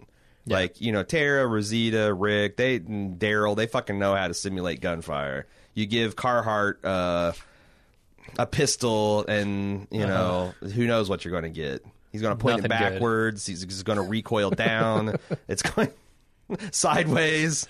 Right. So the barrel kicks left and right. I don't know. Kicks a different way every time, right? Yeah. Okay, Kim G has a lot of points here, so some of them are just funny observations and questions, but we'll blaze through them. I think the big surprise that Talking Dead is teasing for the mid-season finale is that the Heapsters will double-cross Rick again. He's stupid if he thinks he can trust him. Well, he's stupid. So I guess there was a big tease of, like, don't miss the next episode. It's going to be epic. And to me, that's just like, please, God, don't tune out. Right. Or come back for the finale, because if not, we're really going to lose our shit. Right. No, I mean, they've got to be scared losing half their audience in a single season. I mean, that's got to be it's one thing to hit high water and for it to start to recede, but for like this, yeah, I mean, that's traditionally how they've got you, right? If the premieres and the finales, and the premiere was kind of a wah wah. So I know they did it again, because I remember thinking, how the fuck are they going to mess up All Out War? And I'll be damned if they haven't done it. They have, yeah. And in the worst way yet. I mean, they've messed things up in the past, but not entirely. Yeah. And it feels like All Out War has been entirely messed up. Yeah. I mean, from the decision to tell it a story structure asymmetrically, with the audience having no clue of what the overall plan is. I mean, just base level decisions. Right. They screwed the entire thing up all season. There has been very little to redeem this half season. Right. So it's almost like if you imagine you watched Dunkirk and you had no idea what the goal objective is. You don't even know where are the guys on the beach. Like, some of these guys are on a beach, some of these guys are in a warehouse, some of these guys are fucking invading a mansion. And there's a lot of tense talk about there's a timeline, and there's ticking clocks, and there's shepherd's tones, and fucking Bane's in an airplane, and what the hell, like, without knowing that these men are stuck on a beach with this advancing wave of Nazis, and the only way they can get off is like this semi-heroic effort. Like, we knew every fucking objective, so then you can tell like a disjointed timeline of that event to kind of put yourself in the position of a soldier, where you don't really know minute to minute when you're going to live, when you're going to die, when help's going to come. But not taking that unconventional story structure and not knowing the goals, it's terrible. It is. It's there's like skipping act one of your story entirely. There's no tension because there's no stakes, because you don't understand the stakes. I agree. She also does not understand why Eugene drinks a little bit of wine and vomits. Yeah, your guess is good as mine. He's a lightweight. It's interesting how sometimes Rick has chest hair and sometimes he doesn't. She's wondering if manscaping is a thing in the zombie apocalypse. Well, when Jadis gets her hands on you. Oh, yeah. He's going to have no hair. She man sculpts him. Yeah. Also, the thing that I found most interesting is she doesn't think that Eric is dead. On Talking Dead, they made a point of saying that the actor who plays him is performing the Blue Man Group at Universal Studios, which he's done on and off for years. I can see Eric as a blue man, sure. All right. I can see him covered in blue with the wide eyes, kind of. Yeah, just banging on some drums. Smacking people's... But I don't know what they do there. They used to bang on drums. Unspeakable things. There's now a zombie element because they're trying to get the Walking Dead fans in. And they also said he'll be in the next season of Homeland, although they didn't mention how many Homeland episodes. Is still a thing? I guess so. I don't know, man. And I think he was picked up by another group. Maybe Dr. Carson found him and someone is hiding him. Or this is a long shot, the Oceanside people have found him.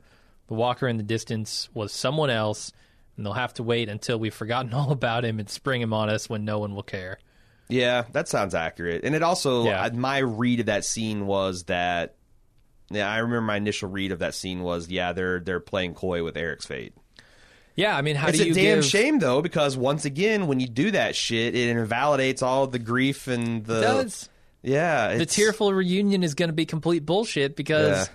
they never teased that it was even a possibility. Right. And they, in fact, tried to do exactly the opposite. Right. I mean, the fake out deaths are only good in the moment. Like when Indiana Jones goes off the cliff with the tank. Uh-huh. If 3 movies later, an aging Sean Connery found out he wasn't dead at all, like, Yeah. what the fuck? I don't. Yeah, and it's still. I don't know. I just. They just flaunt the conventions of storytelling like they're fucking like they're Darren Aronofsky or something, and they're not. No, and this ties into the idea Even Darren that... Aronofsky gets himself in some fucking trouble occasionally. Yeah, that's true. But this ties itself into the idea that this is a fucking laboratory for film students, right? Like, you have to learn the fucking rules before you can Right, bend them, before right. you can break them. Yes. And if you don't ever learn the rules, Right. you're not allowed to try this artsy-fartsy shit and go against the grain. Yeah.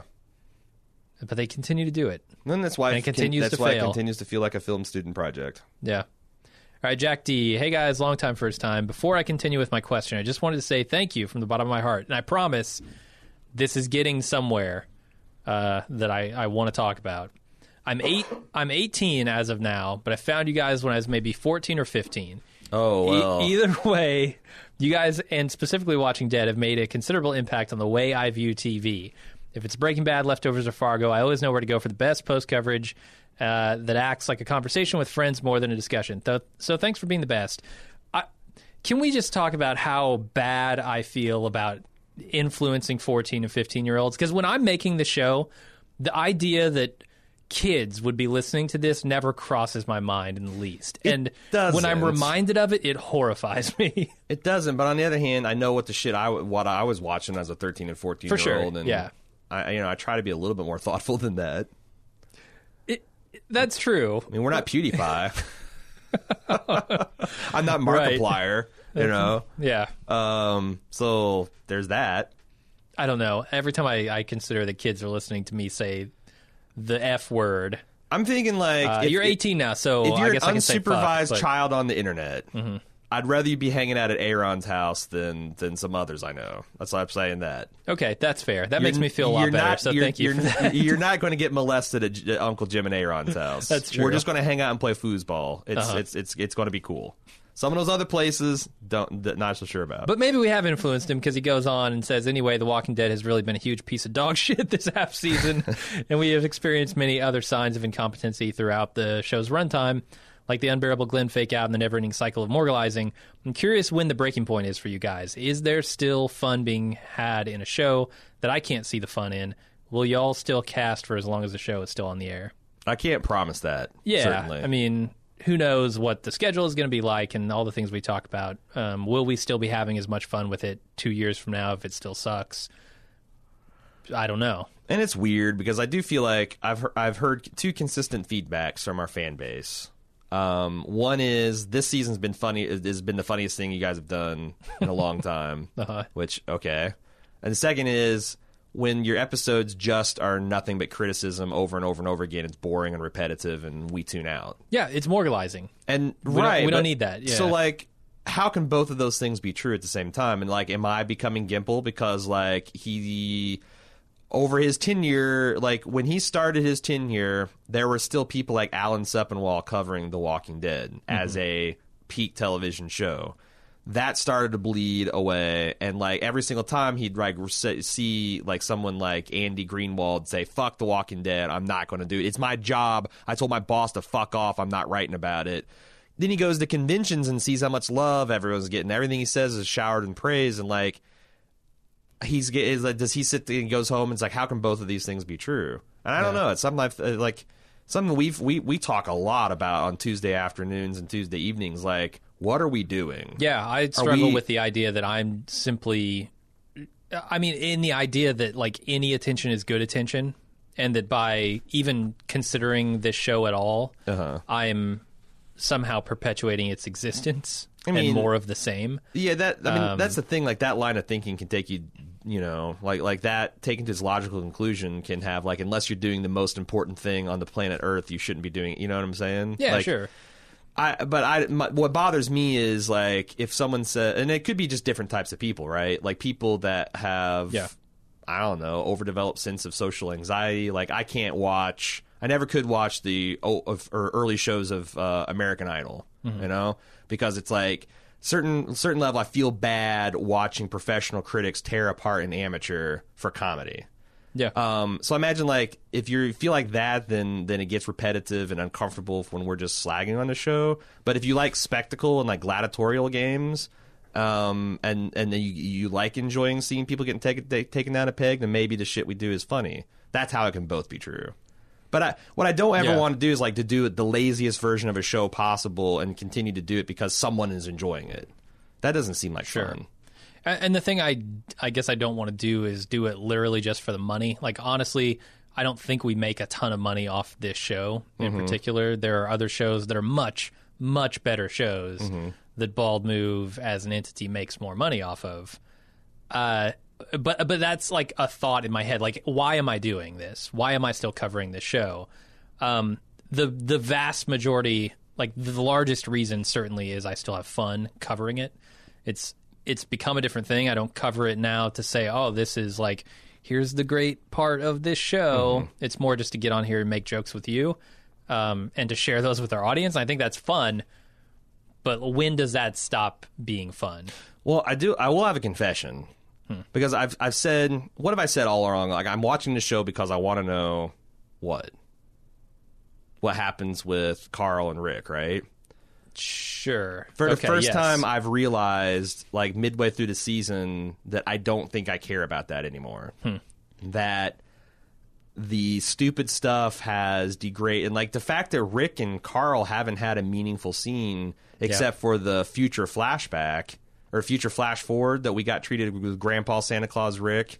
Like, I mean, the fundamental thing that I identified with is the relationship between a man and his boy, and the unique pressures it puts on that relationship from the zombie apocalypse, and how do you try to be a good man and teach your son to be the same in this world where it's essentially morally bankrupt. I feel like I could stop watching the show with a clean conscience now. Yeah, I don't think they're ever going to get to the heart of that. Right. And there's like this thing where like I kind of was in love with the idea of like the show that was just goes on forever, and that like it becomes like a passing of the torch kind of thing. Like I just don't think they're ever going to do that. And also they are plugging their fingers in their ears and going la la la about the reality that they can't continue to keep these people under contract, and they can't like delaying the storyline and letting the comics get further and further ahead of them is doing damage, because you can't tell. You're going to be able to tell half the story you want to, and you're going to have to recast it. And at this point, like them recasting everybody there's no one would watch the new show of that. You know, because the old faithful fans would be fuck you, and the people that they've lost would be like fuck you, we don't trust you. So, yeah, I don't know. Okay, Andrew. Says, I've been super annoyed by Rick and the Trash Lady's use of photography. Apparently he's a photographer.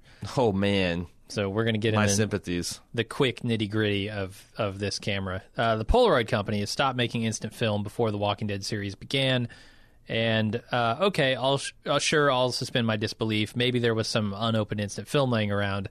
This episode with the Trash Lady, she was photographing Rick with a Brownie Hawkeye camera flash model for her personal spank bank. It got me.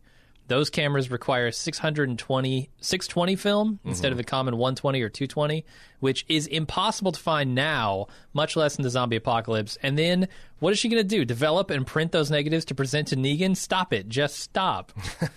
Yeah. If they don't sweat the details that would be caught by literally anyone watching the show, a human being with eyes on the screen, they're not going to sweat the photography nitty-gritty. They're not going to give you the time and place-appropriate camera. Right. And it's almost like I thought about critiquing Eugene's flying machine from the basis of my actual years of experience with RC aircraft and building them myself from similar materials. And I'm like, nah. Yeah, I think Michael P. sent in an email about that, which I cut because It was a little too nitty gritty. Yeah. And I can summarize it by saying, yeah, that glider never would have worked. Right. As depicted. Like, maybe it would fly for 15 minutes. Yeah. Maybe it could sling out 98 decibels of sound. Well, Michael It P. was surely saying couldn't it do wouldn't fly. both. Like, he couldn't have any control over it. Right. Zero. Because none of the flaps and fins and whatnot were attached to any kind of control He was mechanism. using fucking. and- It looked like he was using rulers for the airlines. Yeah. That, like, why would you make something so the control surface so far back, so heavy? And but I don't know. Like I said, like the insides of how to weight and balance an aircraft like that, and the power limitations are just like, who cares? Like, I just saw a person get vaporized from 10 feet away with a rocket launcher. Right. Inside a building, and it didn't so much as mess the person who shot the Rocketeer. So, yeah, we've thrown. I mean, that's the thing. Like, I sat out to write a book series where I did an in-depth survival critique of every single episode, and I got the first one done, and we started getting into season 5 and 6, and I'm like, this literally is ridiculous. Yeah. Like, there's more to critique than there is, like, so I don't know. I mean, I think you wanted to be like the Max Brooks of this show, Yes. but Max Brooks is presented with a more plausible scenario than this show will ever present anyone Yeah, with. no, they sure showed me they shut my shit down hard. Like, Yeah. oh, you think you're going to critique our nonsense? It's going to be all nonsense now, Aaron. Now what? Now what? You going to write a 1,000-page book for every season? Yeah, you got the time to do that. All right, Chris from Leeds says, so basically Rick's master plan to win over the scavengers was that he actually had no plan? Fuck these writers. Also, maybe it's because I'm English, but I can't understand what half the people are saying these days, but maybe that's a good thing. If it's not the scavenger woman talking backwards riddles, it's Eugene. Yeah, we're right there with you. I couldn't understand half of what he was saying either. And I'm definitely not English. My wife and I watched MacGruber last weekend, Thanksgiving weekend, and it's hilarious because there's one point where, you know, Ryan Philippe is saying, like, wait, so you don't have a plan? He goes, no, I'm not. We're just going to see what happens. Like, there's a big difference between having no plan and seeing what's going to happen and seeing what'll happen. Now let's go see what happens. Like, it's like, some of this stuff when I'm reading on r/Walking Dead and people critique that, it feels like that kind of rebuttal to criticism. I don't know. I said I don't know. I do know. This still shucks. I'm trying to find a way to to admit that I could be wrong. I could not know what I'm talking about. All right, final email is Rohite. I don't know. He's from Birmingham, like not Alabama. Oh. From the UK somewhere. The original. Yeah, the original original. ham set aflame. So I'm sure his name is said Back differently. in the old Celtic days where they just put the ham up on a stick and they'd burn it. Yeah. They'd burn it for light. Rohate is probably like, I don't know, John in English. Right. I don't know, but he says it makes me laugh that there are still people who watch the show in a non-ironic way. Hearing the other podcasts and comments, trying to justify all the bullshit never ceases to amaze me. Anything that gets me, another thing that gets me is the writing and plot this season is terrible. Really? Only now you're noticing the lack in quality? I think Aaron has discovered the fun you can have with this show when you turn your brain off and laugh at all the crap that somehow managed to make its way onto our screens. To contrast this, I also love hearing the disgust and anger in Jim's voice at being dragged along for the ride. I just hope this isn't doing any long-term damage to our brain cells. Finally, just one question. Do you think the trash people are actually the writing staff playing themselves? Yeah, sometimes I feel that way. You know, it'd be funny because, like, that's the, like, are we doing the pop culture equivalent of huffing paint? Like, because he says long-term damage to our brains. Like, I don't.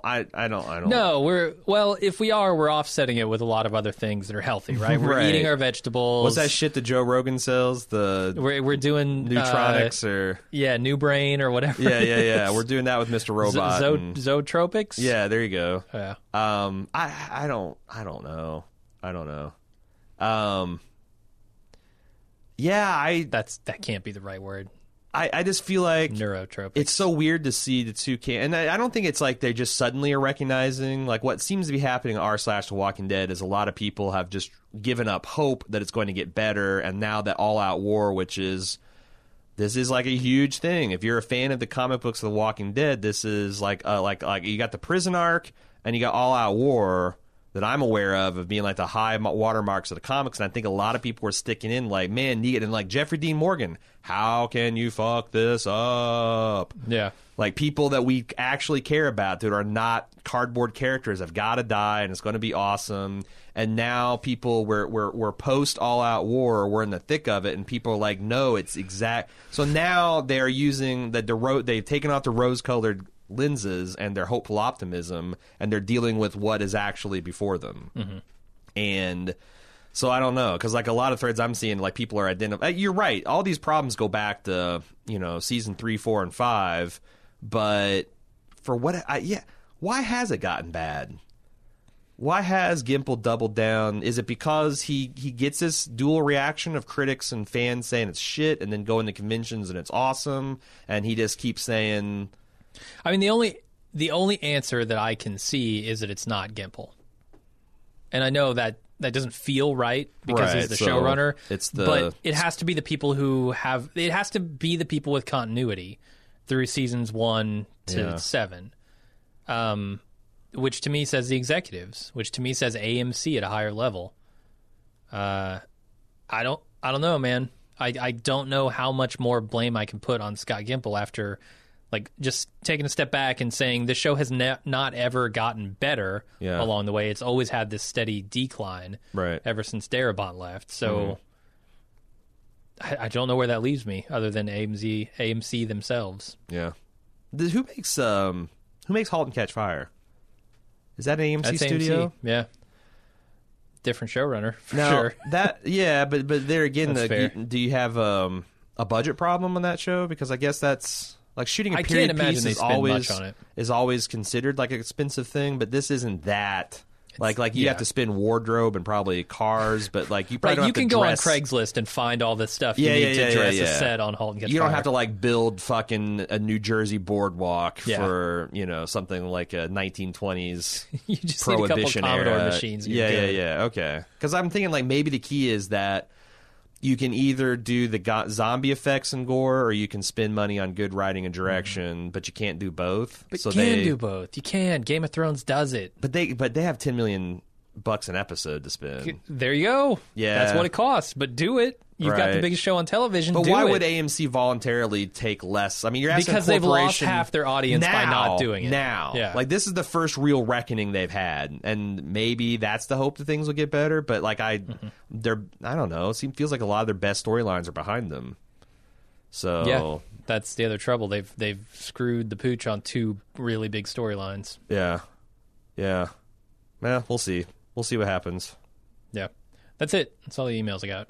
All right. Well, stay tuned here after the end if you want to hear that snippet of Lunch with Jim and Aaron that we teased in the promos about because someone asked us on lunch what we would do if we were flip the keys to season 9 of the show, and I thought we had some kind of funny, insightful things to say about it. What would Guy Ferrari do? Yeah, and as part of our larger Christmas celebration is going to last Walking Dead's gone after this week. We'll probably have this week? Next week. After next week. Will we have a wrap up? Do we have one? I think we have one scheduled. We might as well. Yeah, probably. Should probably make some statements about the potential futures of the show or some ideas that we've had. But if you want to hear some more of a talk about the Walking Dead, listen to the preview of the premium content that you get from joining the club at club.baldmove.com. Otherwise, send feedback into watchingdead@baldmove.com. And until next week, I'm Aaron. And I'm Jim. See you later.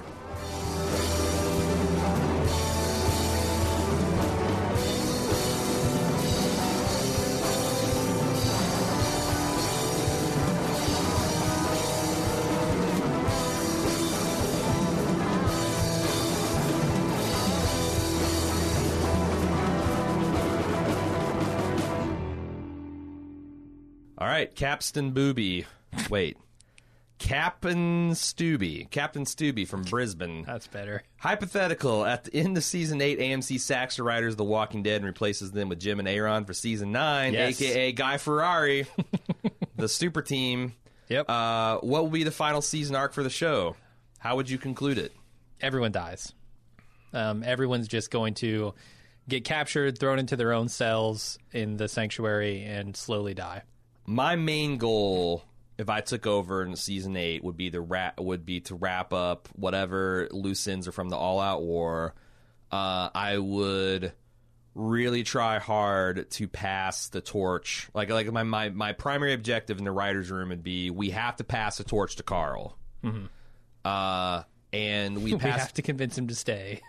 No, and then I would do a time jump forward, and in season 9 I would come back with like 10 years down the future and get to some of the social, political, big the stuff that I'm interested in the fucking zombie apocalypse. Like, what does industry look like? What is agriculture? What is trade? What is when do we reconnect with international? There's so many cool things to explore that they just don't in favor of the same bullshit. So it's like, to me, I think the biggest crisis The Walking Dead faces is the fact that their cast is getting old and expensive. So like get that set up to where you can pass the torch to Carl as the new leader, jump forward 10 years, recast everyone, and then go forward from like your Walking Dead essentially volume 2. That's what I would do. I will say I've heard that the Walking Dead cast is extraordinarily cheap.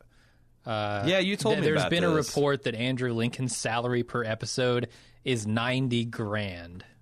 $90,000 for the biggest fucking show on television. Compare that to season 7 of Friends, where every one of the Friends was making $1 million. Or Seinfeld, or Jim fucking Parsons on Big Bang Theory. He's Jim making Parsons $1 million an episode versus Andrew Lincoln getting leeches and sweat in the swamps of Georgia. It's ridiculous. Because those people go. I've heard it from multiple sources that the Walking Dead cast goes through hell. Yeah. I mean, shit, a dude died on the set last year. Yep. Nobody's died on the Big Bang set. No one has died on the Big Bang. Not even from old Except age. For maybe not even from natural causes. Snorting too big of a rail of coke off of some hooker's tit. From the $1 million salary they're getting per episode. Yeah. What the fuck? $90,000? And then he's the highest paid actor on the show, so everybody else is making less. It's insane. Norman Reedus is making less than him. Yeah. Here's what you should do. Norman Reedus is paid in motorcycles. It's hard to... It's motorcycle shows. One per year, Norman. Get one new motorcycle show a year. You should... I'm with you. Like, you need to pass the torch. We, as Guy Ferrari, need to pass the torch to Carl. But I think when we go to recast Carl, like the older Carl, we should cast Norman Reedus as the older Carl. That would be kind of interesting. I think he's got the hair for it. See, I think Carl is a little bit more. He's I don't know, more of a John Connors traditional leader type. Yeah, of course I don't know, but I mean maybe Norman can play that. It's like he's not going to play Daryl. You got to lose the Wildcat, Norman. Right, Norman's too old to be a 26-year-old guy. You can age him down. Yeah, maybe just dye his hair and make him shave the grizzle. But the other thing we would do rolling into the recast is like we would build up a strong writers room. That's job number one. That's just as important, probably more so. And then then lure actors. Some high profile directorial talent with the promise of new direction and hot fresh storylines and that's what the Guy Ferrari dream team would do. Yep.